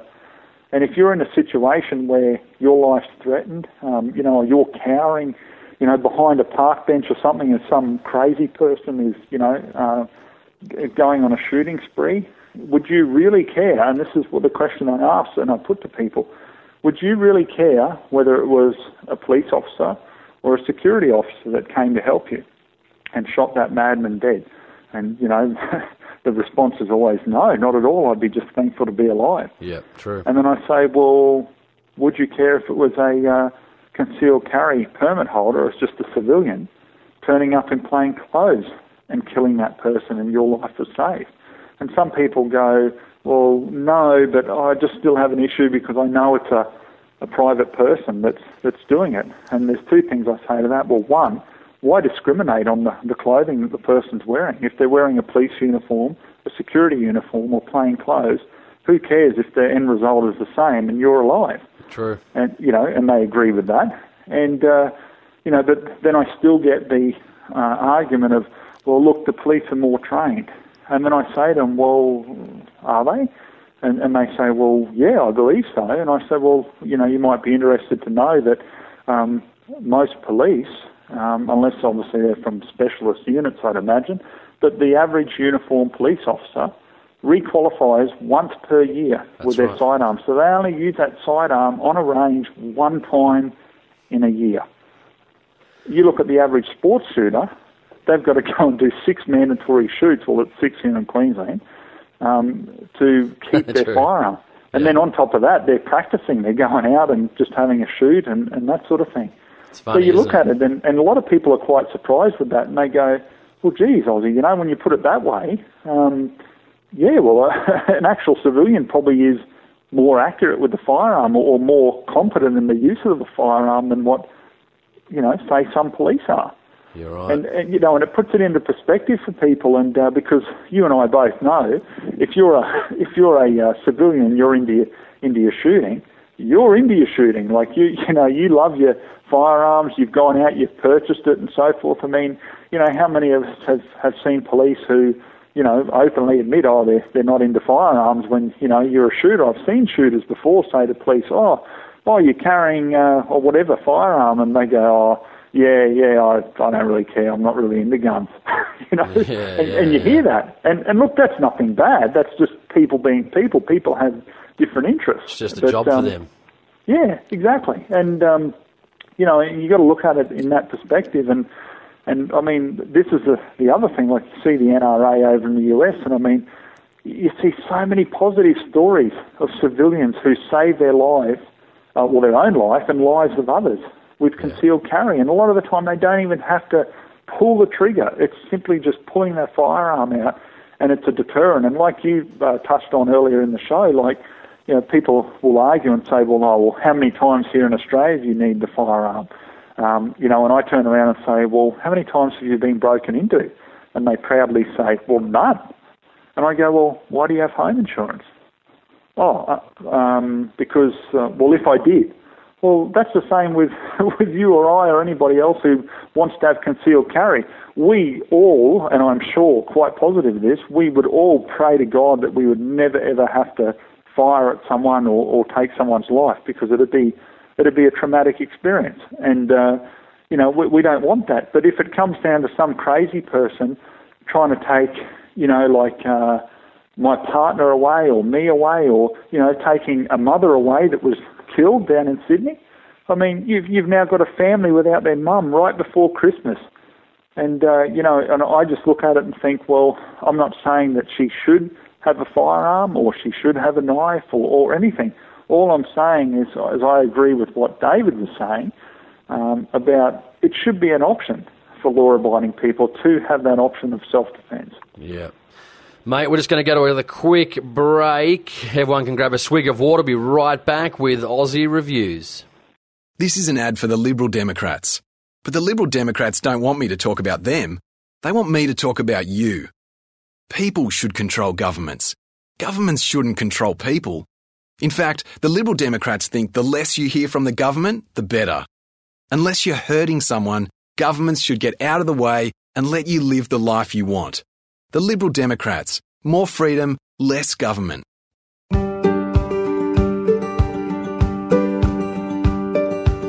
Do you hunt deer and want to learn the correct techniques for a quality wall mount and premium eating venison? SSAA Sydney branch provides hunter education courses to help you become a better hunter and to utilise harvested game in the most effective way possible. Course content includes gutting, butchering and caping from experienced hands-on instructors using locally harvested deer. There is no gear required and also includes a barbecue lunch. Courses are held every first Sunday of each month with an 8 a.m. sign-in for a 9 a.m. start. Course running time is approximately 6 hours and the venue is Silverdale Rifle Range. Cost is $50 per person, so call Andy Mallon at Silverdale Rifle Range on 02 4653 1440 or visit ssaasydney.net.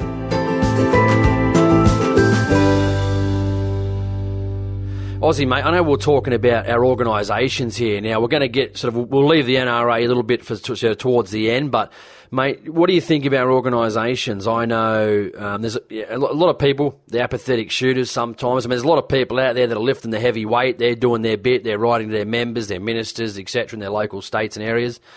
Now, there's a lot of apathetic shooters out there going, well, what's this organisation doing for my rights? What's that organisation doing? They're not getting off their bums. But I guess, do you think our organisations as a whole are performing okay? Because I know there's a lot of talk out there of certain organisations, I'm not going to mention who, but they're saying, well, you know, the low and slow approach, we've got to, you know, we don't want to upset the government. We don't want to, you know, look like we're extreme or the quote-unquote American gun culture. You know, so do you think our organisations, one, are doing any good? What can they improve on? What can people do? Because I think this whole low and slow and, you know, I mean, it's been 16 years, longer than 18 years since, you know, Port Arthur. I think it's been long enough to get some type of crawl back on these laws, which just seems to be the complete opposite. And I don't support the view at all, period, that, you know, the low and slow approach works. What do you think? Well, my question to you and all your viewers who agree with the low and slow approach is, do weapons licensing and the firearms registries, do they go with the low and slow approach each year when they come back to take firearms office through their restrictive policy? The answer is no. They go as hard as they can. And this is the thing. There's a cake there. They're coming back for a bite of that cake every year. And before you know it, there's going to be nothing left. And the only way to change things is, like you say, get up off the couch, write into your local member. I mean, you have rights as a civilian in a democratic society here in Australia, and you should exercise those rights. So if you have an issue with a government organisation and there's something where you're being unfairly treated, then stand up, ask some questions. Like, you can't get into trouble for asking questions, ask for an explanation. And this is the thing. I think that organisations here, I mean, look, obviously we've got the SSAA, and I mean, I think I touched on this when we were down at the SHOT Show, saying, you know, their interest is very much to the sports shooter because they are the Sporting Shooters Association of Australia. However, taking into consideration that, and even shooters in general, and I've tried to promote this as much as I can, like on my page and so forth, is even like, for example, okay, if I'm not a big-time competitive shotgun shooter, for example, if I see some legislation that's going against shotgunners, I'm going to write to my local member and ask for an explanation about it. And people will say, well, why would you do that? It doesn't affect you. Well, yes, it does, because what happens is then the shotgunners get chopped down, and then once they chop them down, then they'll come for the pistol shooters. Then when they're chopped down, then they'll come for the rifle shooters.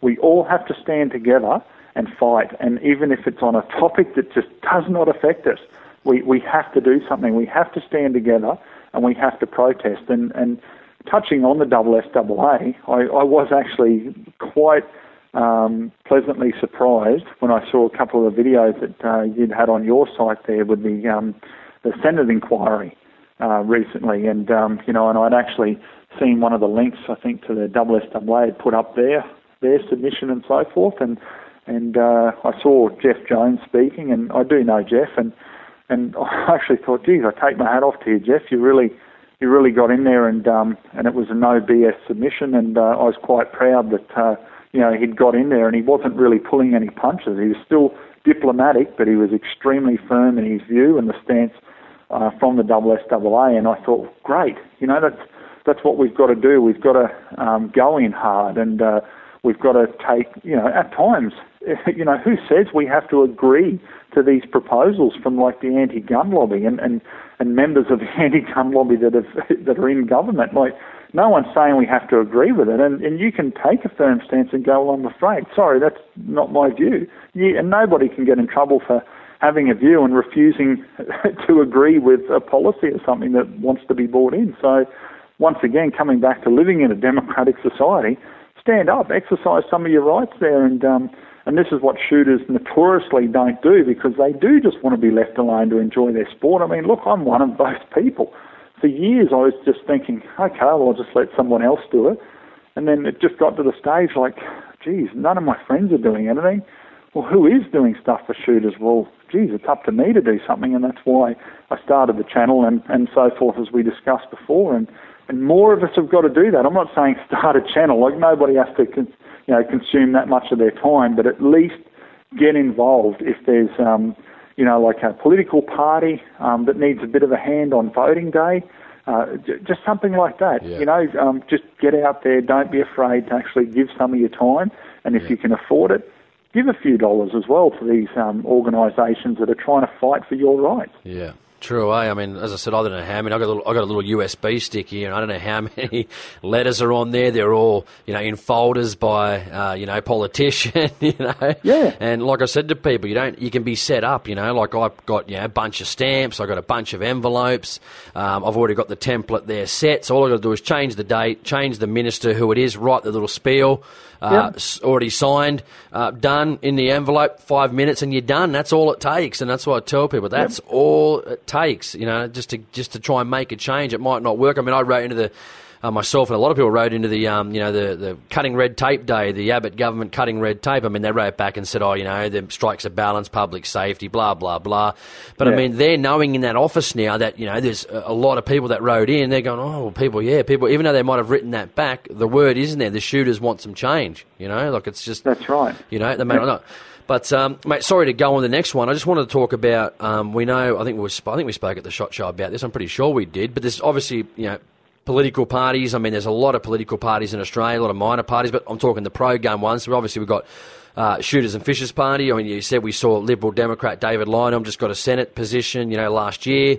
Yeah. We've also Country Alliance. I mean, people always said there's a lot of vote splitting that's going on, and I noticed in Victoria, me and my other co-host, another show that I have on, Mario, we went through the numbers of the Victorian election. So obviously with SFP, we've got Rob Borzak in New South Wales. We've got Rick Mazza in WA, and we've got the two new SFP politicians in Victoria, Jeff Borman and Daniel Young. Now, what I'm looking at numbers, I mean, we're looking at numbers in those three parties amassed just over 200,000 votes in Victoria.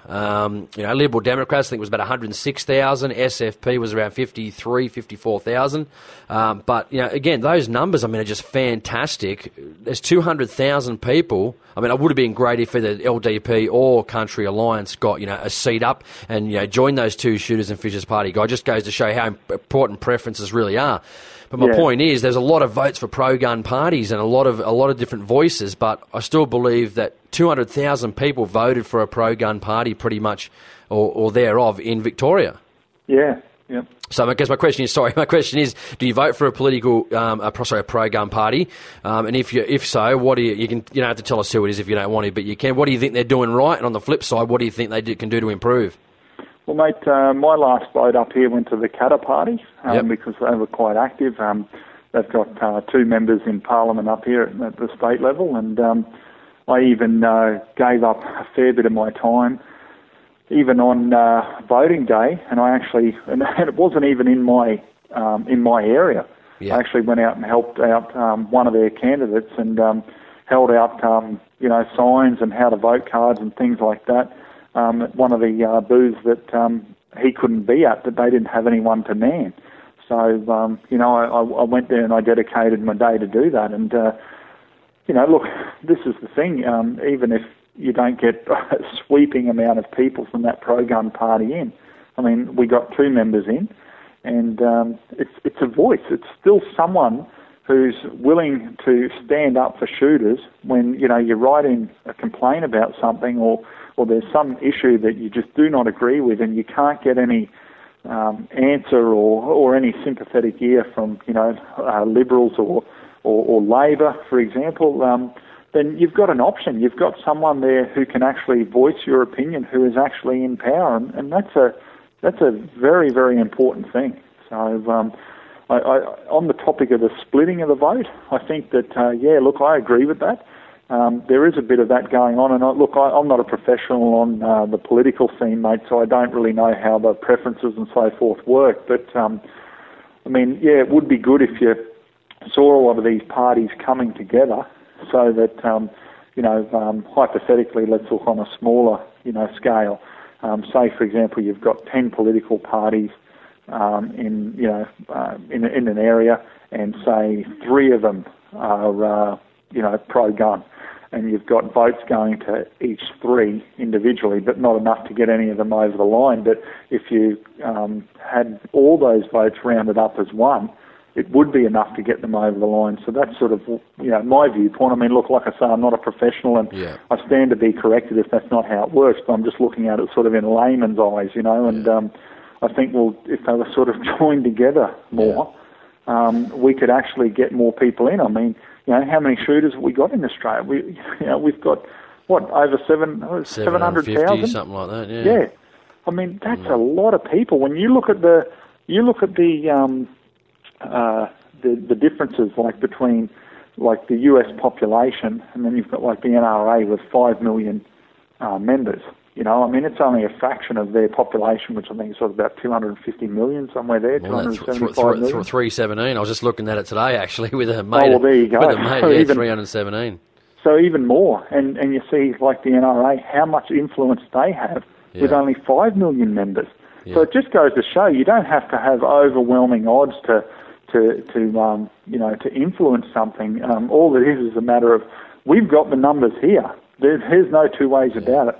But what we have to do is we all have to come together as shooters and start doing a lot more as one. Like if there's letters that need to be sent and that, instead of just 10 or 20 of us, getting up off the couch and doing it, let's see the difference when politicians are receiving, say, 15,000 or 25,000 letters. It'd be great, wouldn't it?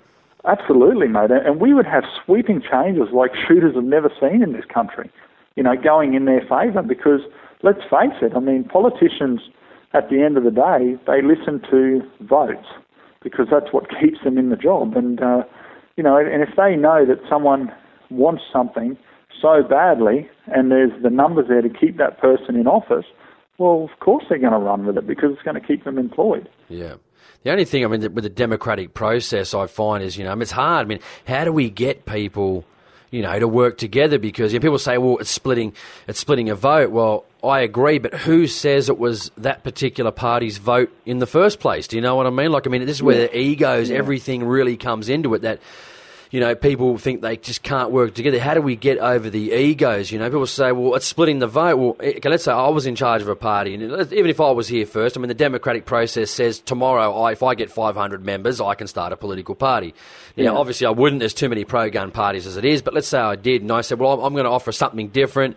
I'm going to be offering this. People say, oh, well, you're splitting our vote. Well, what makes it their vote in the first place? Doesn't necessarily make it their vote in the first place. There's democratic process there that I can, start a party. Maybe one of the other major parties in the future could have a firearms policy. Who knows? But how do we get them to work together? That's the question. Yeah, exactly. And this is the thing. They're going to have different viewpoints on other issues that are going to be important to people. This is the thing. And after listening to David Leyonhjelm there, I'm actually quite a fan of a lot of his viewpoints. Especially when he said, as law-abiding people, his belief and the LDP belief is very minimal government interference in your life.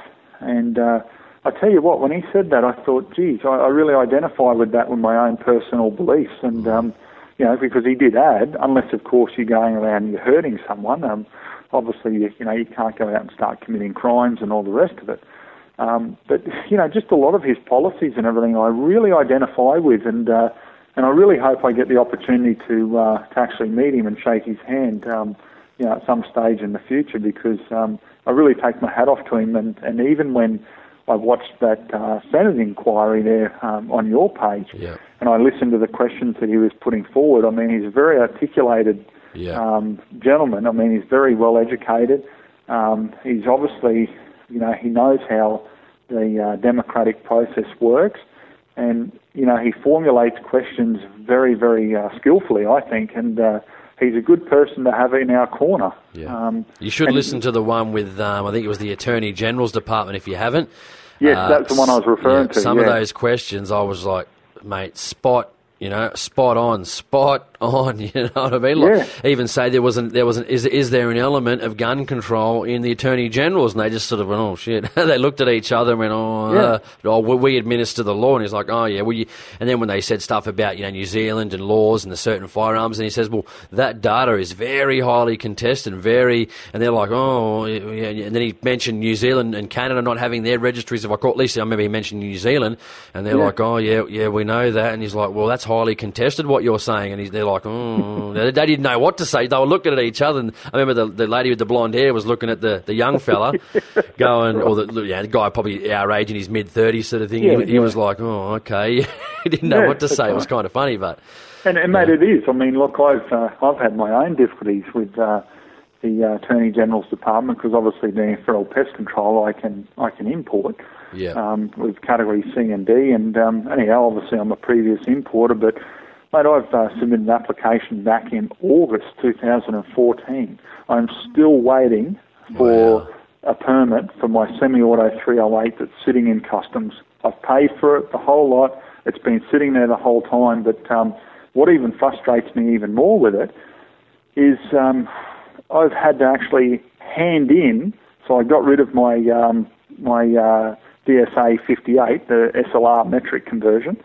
I had to get rid of that because weapons licensing are saying, well, you can't have any more than 2 Cat D. So if we give you a permit, because you've got to get a PTA at state level, we can't give you a PTA until you get rid of one of your Cat D. So I had to surrender my semi-auto 308 that I use for contracts for scrub bull. So I've been without that now since August. Yeah, ridiculous, isn't it? This is a sort of frustration. I mean, I'm the previous importer. Like, they've got all my credentials, they've got everything. And this time when I had to apply, they wanted receipts I'd written to customers on contracts and things like that. All that's provided, even more and more delays. And when you phone up, fair enough, they apologise, but they can't give you an ETA. And, and then I got onto weapons licensing here, and they said, oh, no, we've confirmed that, you're right to have it. And I'm thinking, all this red tape, like, of course I'm right to have it because I've got a permit to acquire from you. Yeah. And you've already owned them, and you've got other firearms that are the same, absolutely. The same action. So and it's just so frustrating. And at the end of the day, like, you raise the topic of, well, how's my business supposed to be successful if you're stopping me from acquiring tools? And they are, let's face it, tools of the trade. Yeah. And and they just like, well, look, that's the way it is. And at the end of the day, I mean, I can't go and do contracts, knocking off scrub bull with a semi-auto 223. It's just inhumane. Exactly. So so this is the sort of thing, and the frustrations that we have, and that's why I was so pleased, when I saw David asking legitimate questions, and and then listening to their responses, because it's very frustrating when you actually come and speak to people like myself who are importers who have to jump through all these hoops, and it's just months and months of delay with red tape. Yeah, mate, totally agree with you. I know we were talking about, might have been at the SHOT Show, I think it was. I only vouch for a few organisations that I think here in Australia that I think are doing a good job. At least I've interviewed Chris Howard from Shooters Union Queensland there. Yep. They got some good views. I really like them. But I shouldn't say it like this, but I'm probably going to anyway. I'm really actually, even though the NRA is not an Australian, I'm actually really proud of it's my top organisation. And I know a lot of people that are members of the NRA too, and they actually say similar things to me, that they're proud to be a member of the National Rifle Association. I know about 3 months ago they offered probably longer than that now, probably 6 months, they offered $500 off membership, so I snapped it up for an EPL licence, only a couple of $100 to go before I finished paying off and become a life member. Yep.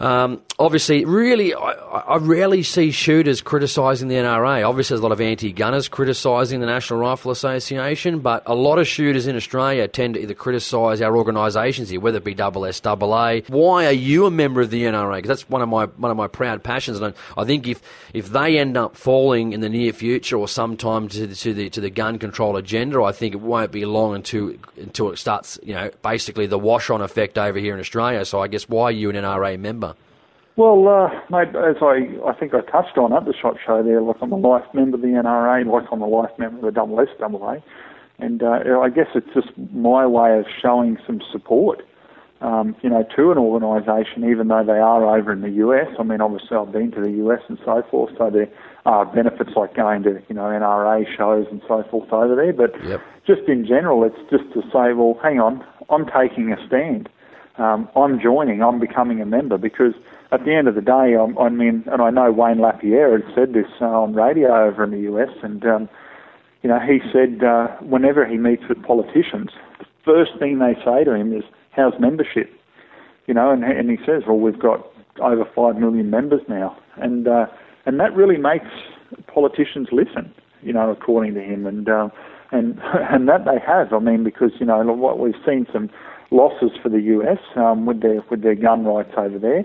But geez, I tell you what, we've seen them gain some ground too, and I personally believe that's simply because of the NRA. And there's other places over there, Second Amendment Foundation, organisations like that do a really tremendous job. But the NRA especially, 5 million members, that's a fair bit of political clout when they do meet with politicians and they're trying to negotiate, different firearm laws and so forth. Yeah. What do you think we can learn? I said, people always say, well, what do you like about the NRA? And I said, well, you know what? I don't dislike anything they're saying. That's how I gauge my interest in the NRA, because they support everyone. They're big on hunting, shooting, self-defence, the whole kit and caboodle. Yep. They support it, which I think is great here, whereas some organisations here don't. That's the problem. So what can our organisations here do, to learn from that sort of, marketing of the NRA and how sort of big on, getting into those politicians, they advocate to their politicians, they're not backward in coming forward. I'm not sure if you know it, there's a magazine, which you probably would, there's a magazine, America's First Freedom, which I think is a tremendous magazine. Yep. And, you hear a lot about the stories about the armed citizen, etc., where they're doing the good thing, stopping bad guys, and, they're basically on their YouTube page and on their magazines naming and shaming these politicians that, are anti-freedom. So what can our organisations learn from, say, the organisations like the NRA? Yeah, well, absolutely. I agree. I think, touching on my previous point about it doesn't matter whether there's an attack on shotgun shooters here, pistol shooters, rifle shooters, whatever. Even people who collect knives. If there's an attack on them, I'll stand with them as well and fight. And this is the thing. This is why the NRA is so powerful, because, like you say, they fight for all those, shooters over there. It doesn't matter whether it's self-defense, hunting, whatever. But on top of it, they are actively advertising with their members about support us for our new campaign. And then you see the results of those campaigns on television over there, like you say, where they just go out and they attack the politicians and go, this person doesn't believe you should have the right to defend yourself. Yeah. And this is what needs to happen here. We need to have an organisation who is willing to stand up to the government here and the anti-gun police and go, hang on, no, I am going to stand up. I'm going to be proud because I am a law-abiding person, and I'm proud of that. Me personally, I'm proud of that. So I'll stand and I'll certainly blow my own trumpet about that. And as a result, my belief is, because that's how I was raised, if you do the right thing, you get rewarded. And I carry that over into my life now. And that's my viewpoint of how I feel that I should be treated. When I, have firearms, I should be allowed to have various different firearms because I'm a law-abiding person and I've proven myself not to be a bad person or a person with ill intent. So taking that over to the whole NRA thing, they're standing up and saying, hey, we're law-abiding people and we're not going to accept this. You're talking about firearms that relate to criminals, and then they'll attack them on that. So But the other thing is too, I mean, like, for people who may not know, like Brownells over in the US, the big manufacturer of firearm parts and accessories and stuff, and, you go to buy from them, and they have, the NRA add $1, and you can add $1, $2 or whatever, donate to the NRA, and it goes straight to the NRA, and they use it for their television ads and so forth to fight the anti-gun mentality over there. And this is once again coming back on all of us as shooters. I would be quite happy for an organisation here to say, right, we're going to run a section of television ads. We need people to help out. Will you donate $1? And I'm sure we could get 100,000 shooters in who'll go, hey, we'll give you $1. And I'd love to see that sort of mentality being adopted here. And I mean, look, I'll be honest with you, Jace, I was one of these people who sort of was brainwashed, went along with the idea of, the restrictions have got to sort of be there, because it was that groupthink mentality that was being pushed through the media and stuff. And, and then I just got to the stage where I was like, hang on, like, why am I agreeing to this? And like, why am I agreeing that I'm the problem? I'm not the problem. I'm a law-abiding person. What do I have to do with a shooting in Sydney or whatever? That sort of thing. And that's when I thought, you know what? It's time to stand. It's time to draw a line in the sand and go, enough's enough. We got the numbers. We just need to get shooters here active and participating. And whether that means by getting an organisation who's going to draw shooters into more of a political fight or not, I don't care. I don't really care who it is. I don't care whether SSAA want to do it or Shooters Union or whoever. But if someone really wants to take the fight like that, I think they should actively advertise to shooters that's what their intentions are. And, let's throw in some money and help an organisation stand up and put us out there in the media in a positive light. Yep. And we're talking before about, sneaky registries, etc. I know I saw this one on your Facebook page. The Queensland Firearms Branch is trying to attempt to change possibly land size for farmers. So I presume this means primary producers. About how does this affect a primary producer who wants to use their Cat H pistol to put down stock? I mean, I know this in New South Wales. I've seen it with the Category D. What's required to get your Category D now has changed from what it previously was before. Now, a lot of people know, I think we spoke about it, that they've currently got a stop on Category Ds. One of my friends is going through the thing. He's been waiting since mid-November, I think the 10th of November, still waiting now for an answer. Authority continues on his licence because obviously he applied before the expiry period of his licence. But in regards to this Queensland one, what's the issue with that? What's happening with Queensland? What are they trying to pull a swifty on our hard-working farmers up in Queensland? Yeah, well, mate, that's what it appears to be. I mean, it was only by chance I saw it on the weapons licensing page up here for Category H for primary production use. They have a policy there, their own guideline, which obviously people need to understand that that's not legislation. That's just their policy of what they'll decide, which I do have an issue with that because as far as I'm concerned, if it isn't legislated, then who are they to decide on policy?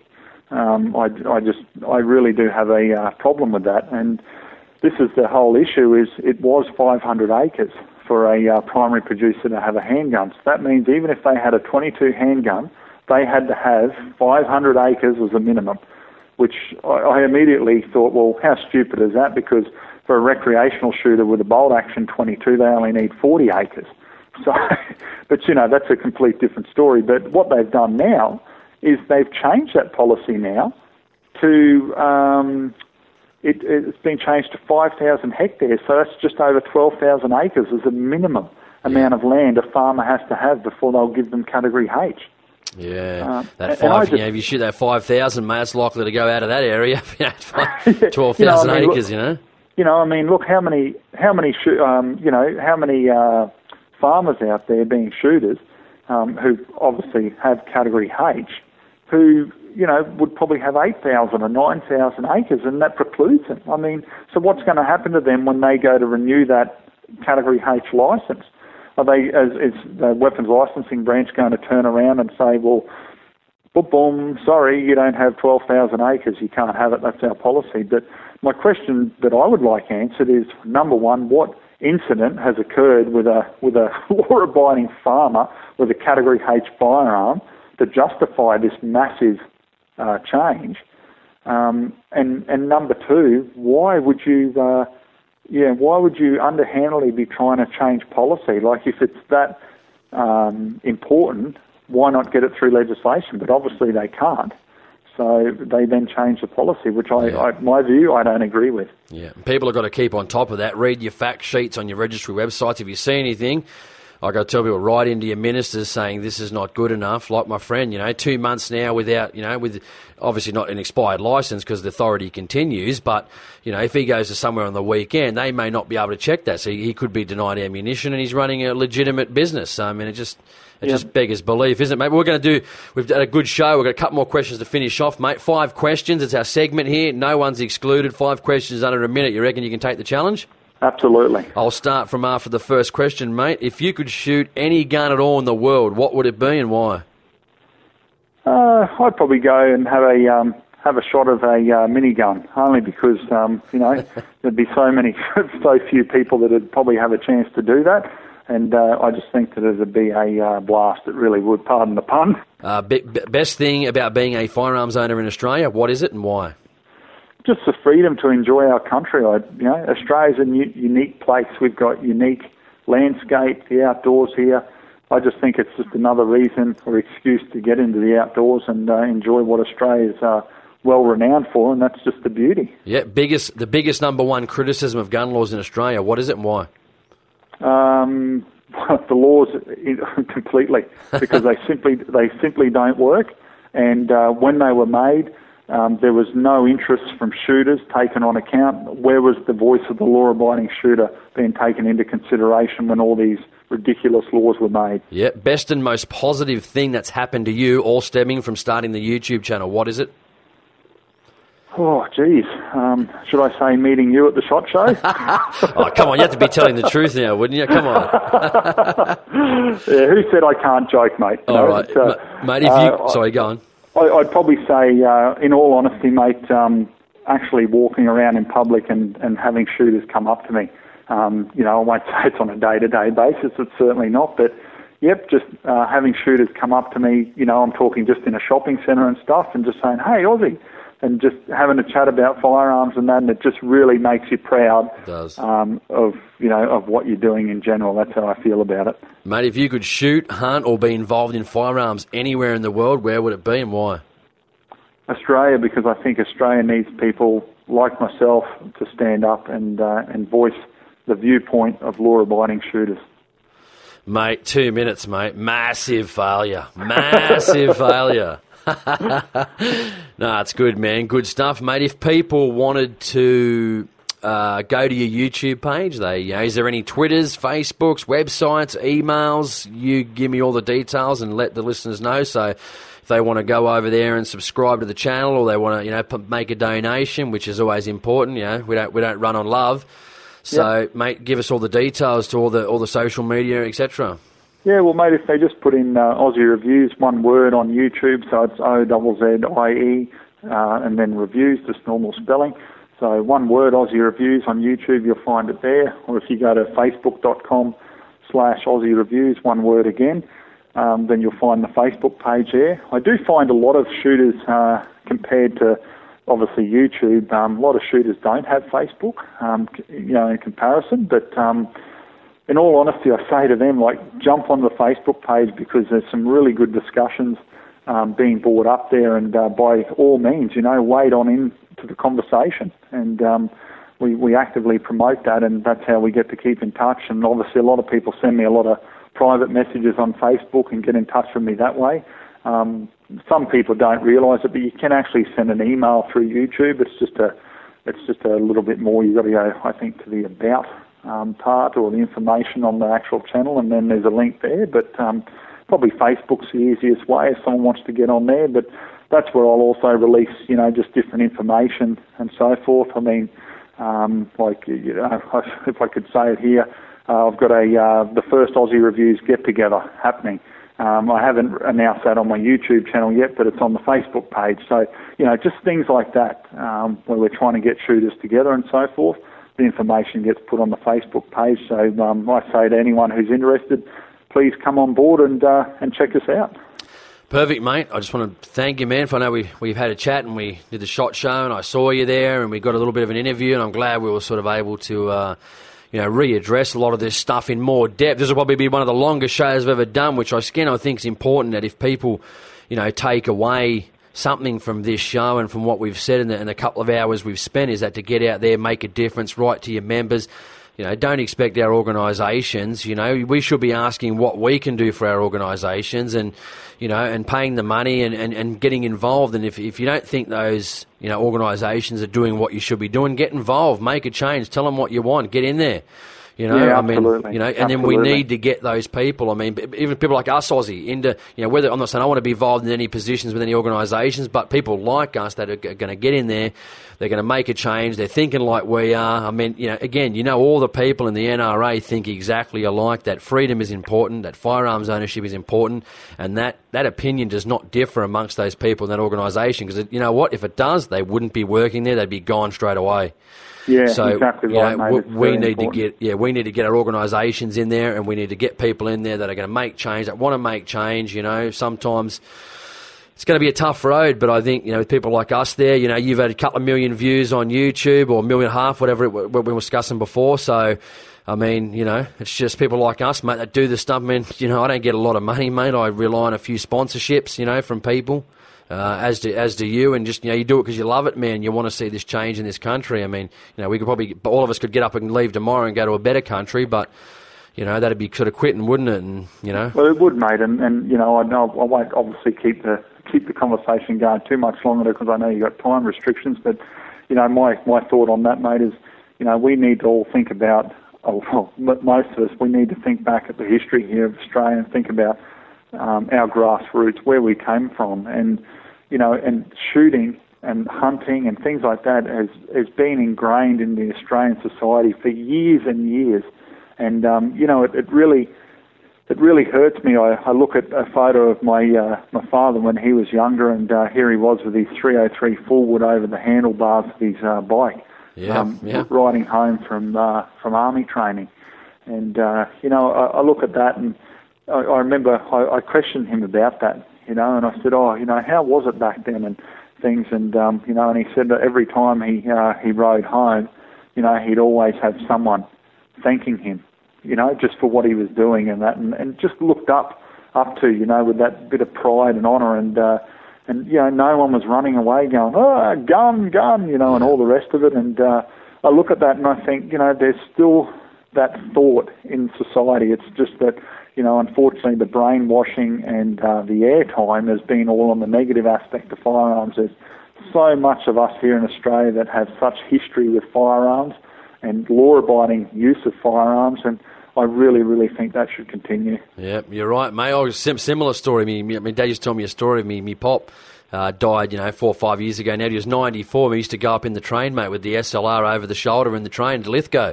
Yep. No one blinked an eyelid. It was just, it was the common thing of the day, mate. You did that these days. Like, oh shit, SWAT's everywhere, Well, mate, and another example is, and I sort of look at this as probably one of the most memorable, times of my life was, on my 11th birthday. I mean, I was given an SKS and about 1,200 rounds of ammo, and that was my birthday present. A lot of people would look at that.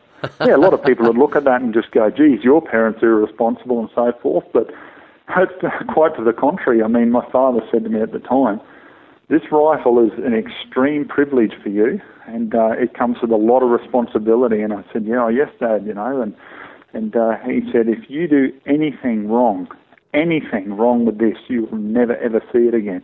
And he was the sort of person, when he said something, he damn well meant it. I always made sure that, when I went out on the farm and shooting with it, I mean, well, back then as well, I could go to the SSAA and shoot it as well. And, I always made sure when I was shooting recreation on properties and that, I always had the correct backstop and everything, and I just prided myself, on that firearm. And, but once again, now prohibited and all the rest of it. But I think firearms in general like that, they teach young people a sense of responsibility and worth and discipline, and that's certainly the fond memories I have of it. That's right, mate. Well, thanks for coming on the show, man. I really appreciate your input and appreciate you for giving me your valuable time tonight. Thanks, mate, for coming on the show. Appreciate it. Anytime, mate. Thank you. You've just been educated, and this is the Australian Hunting Podcast. Thanks for listening. See you next time.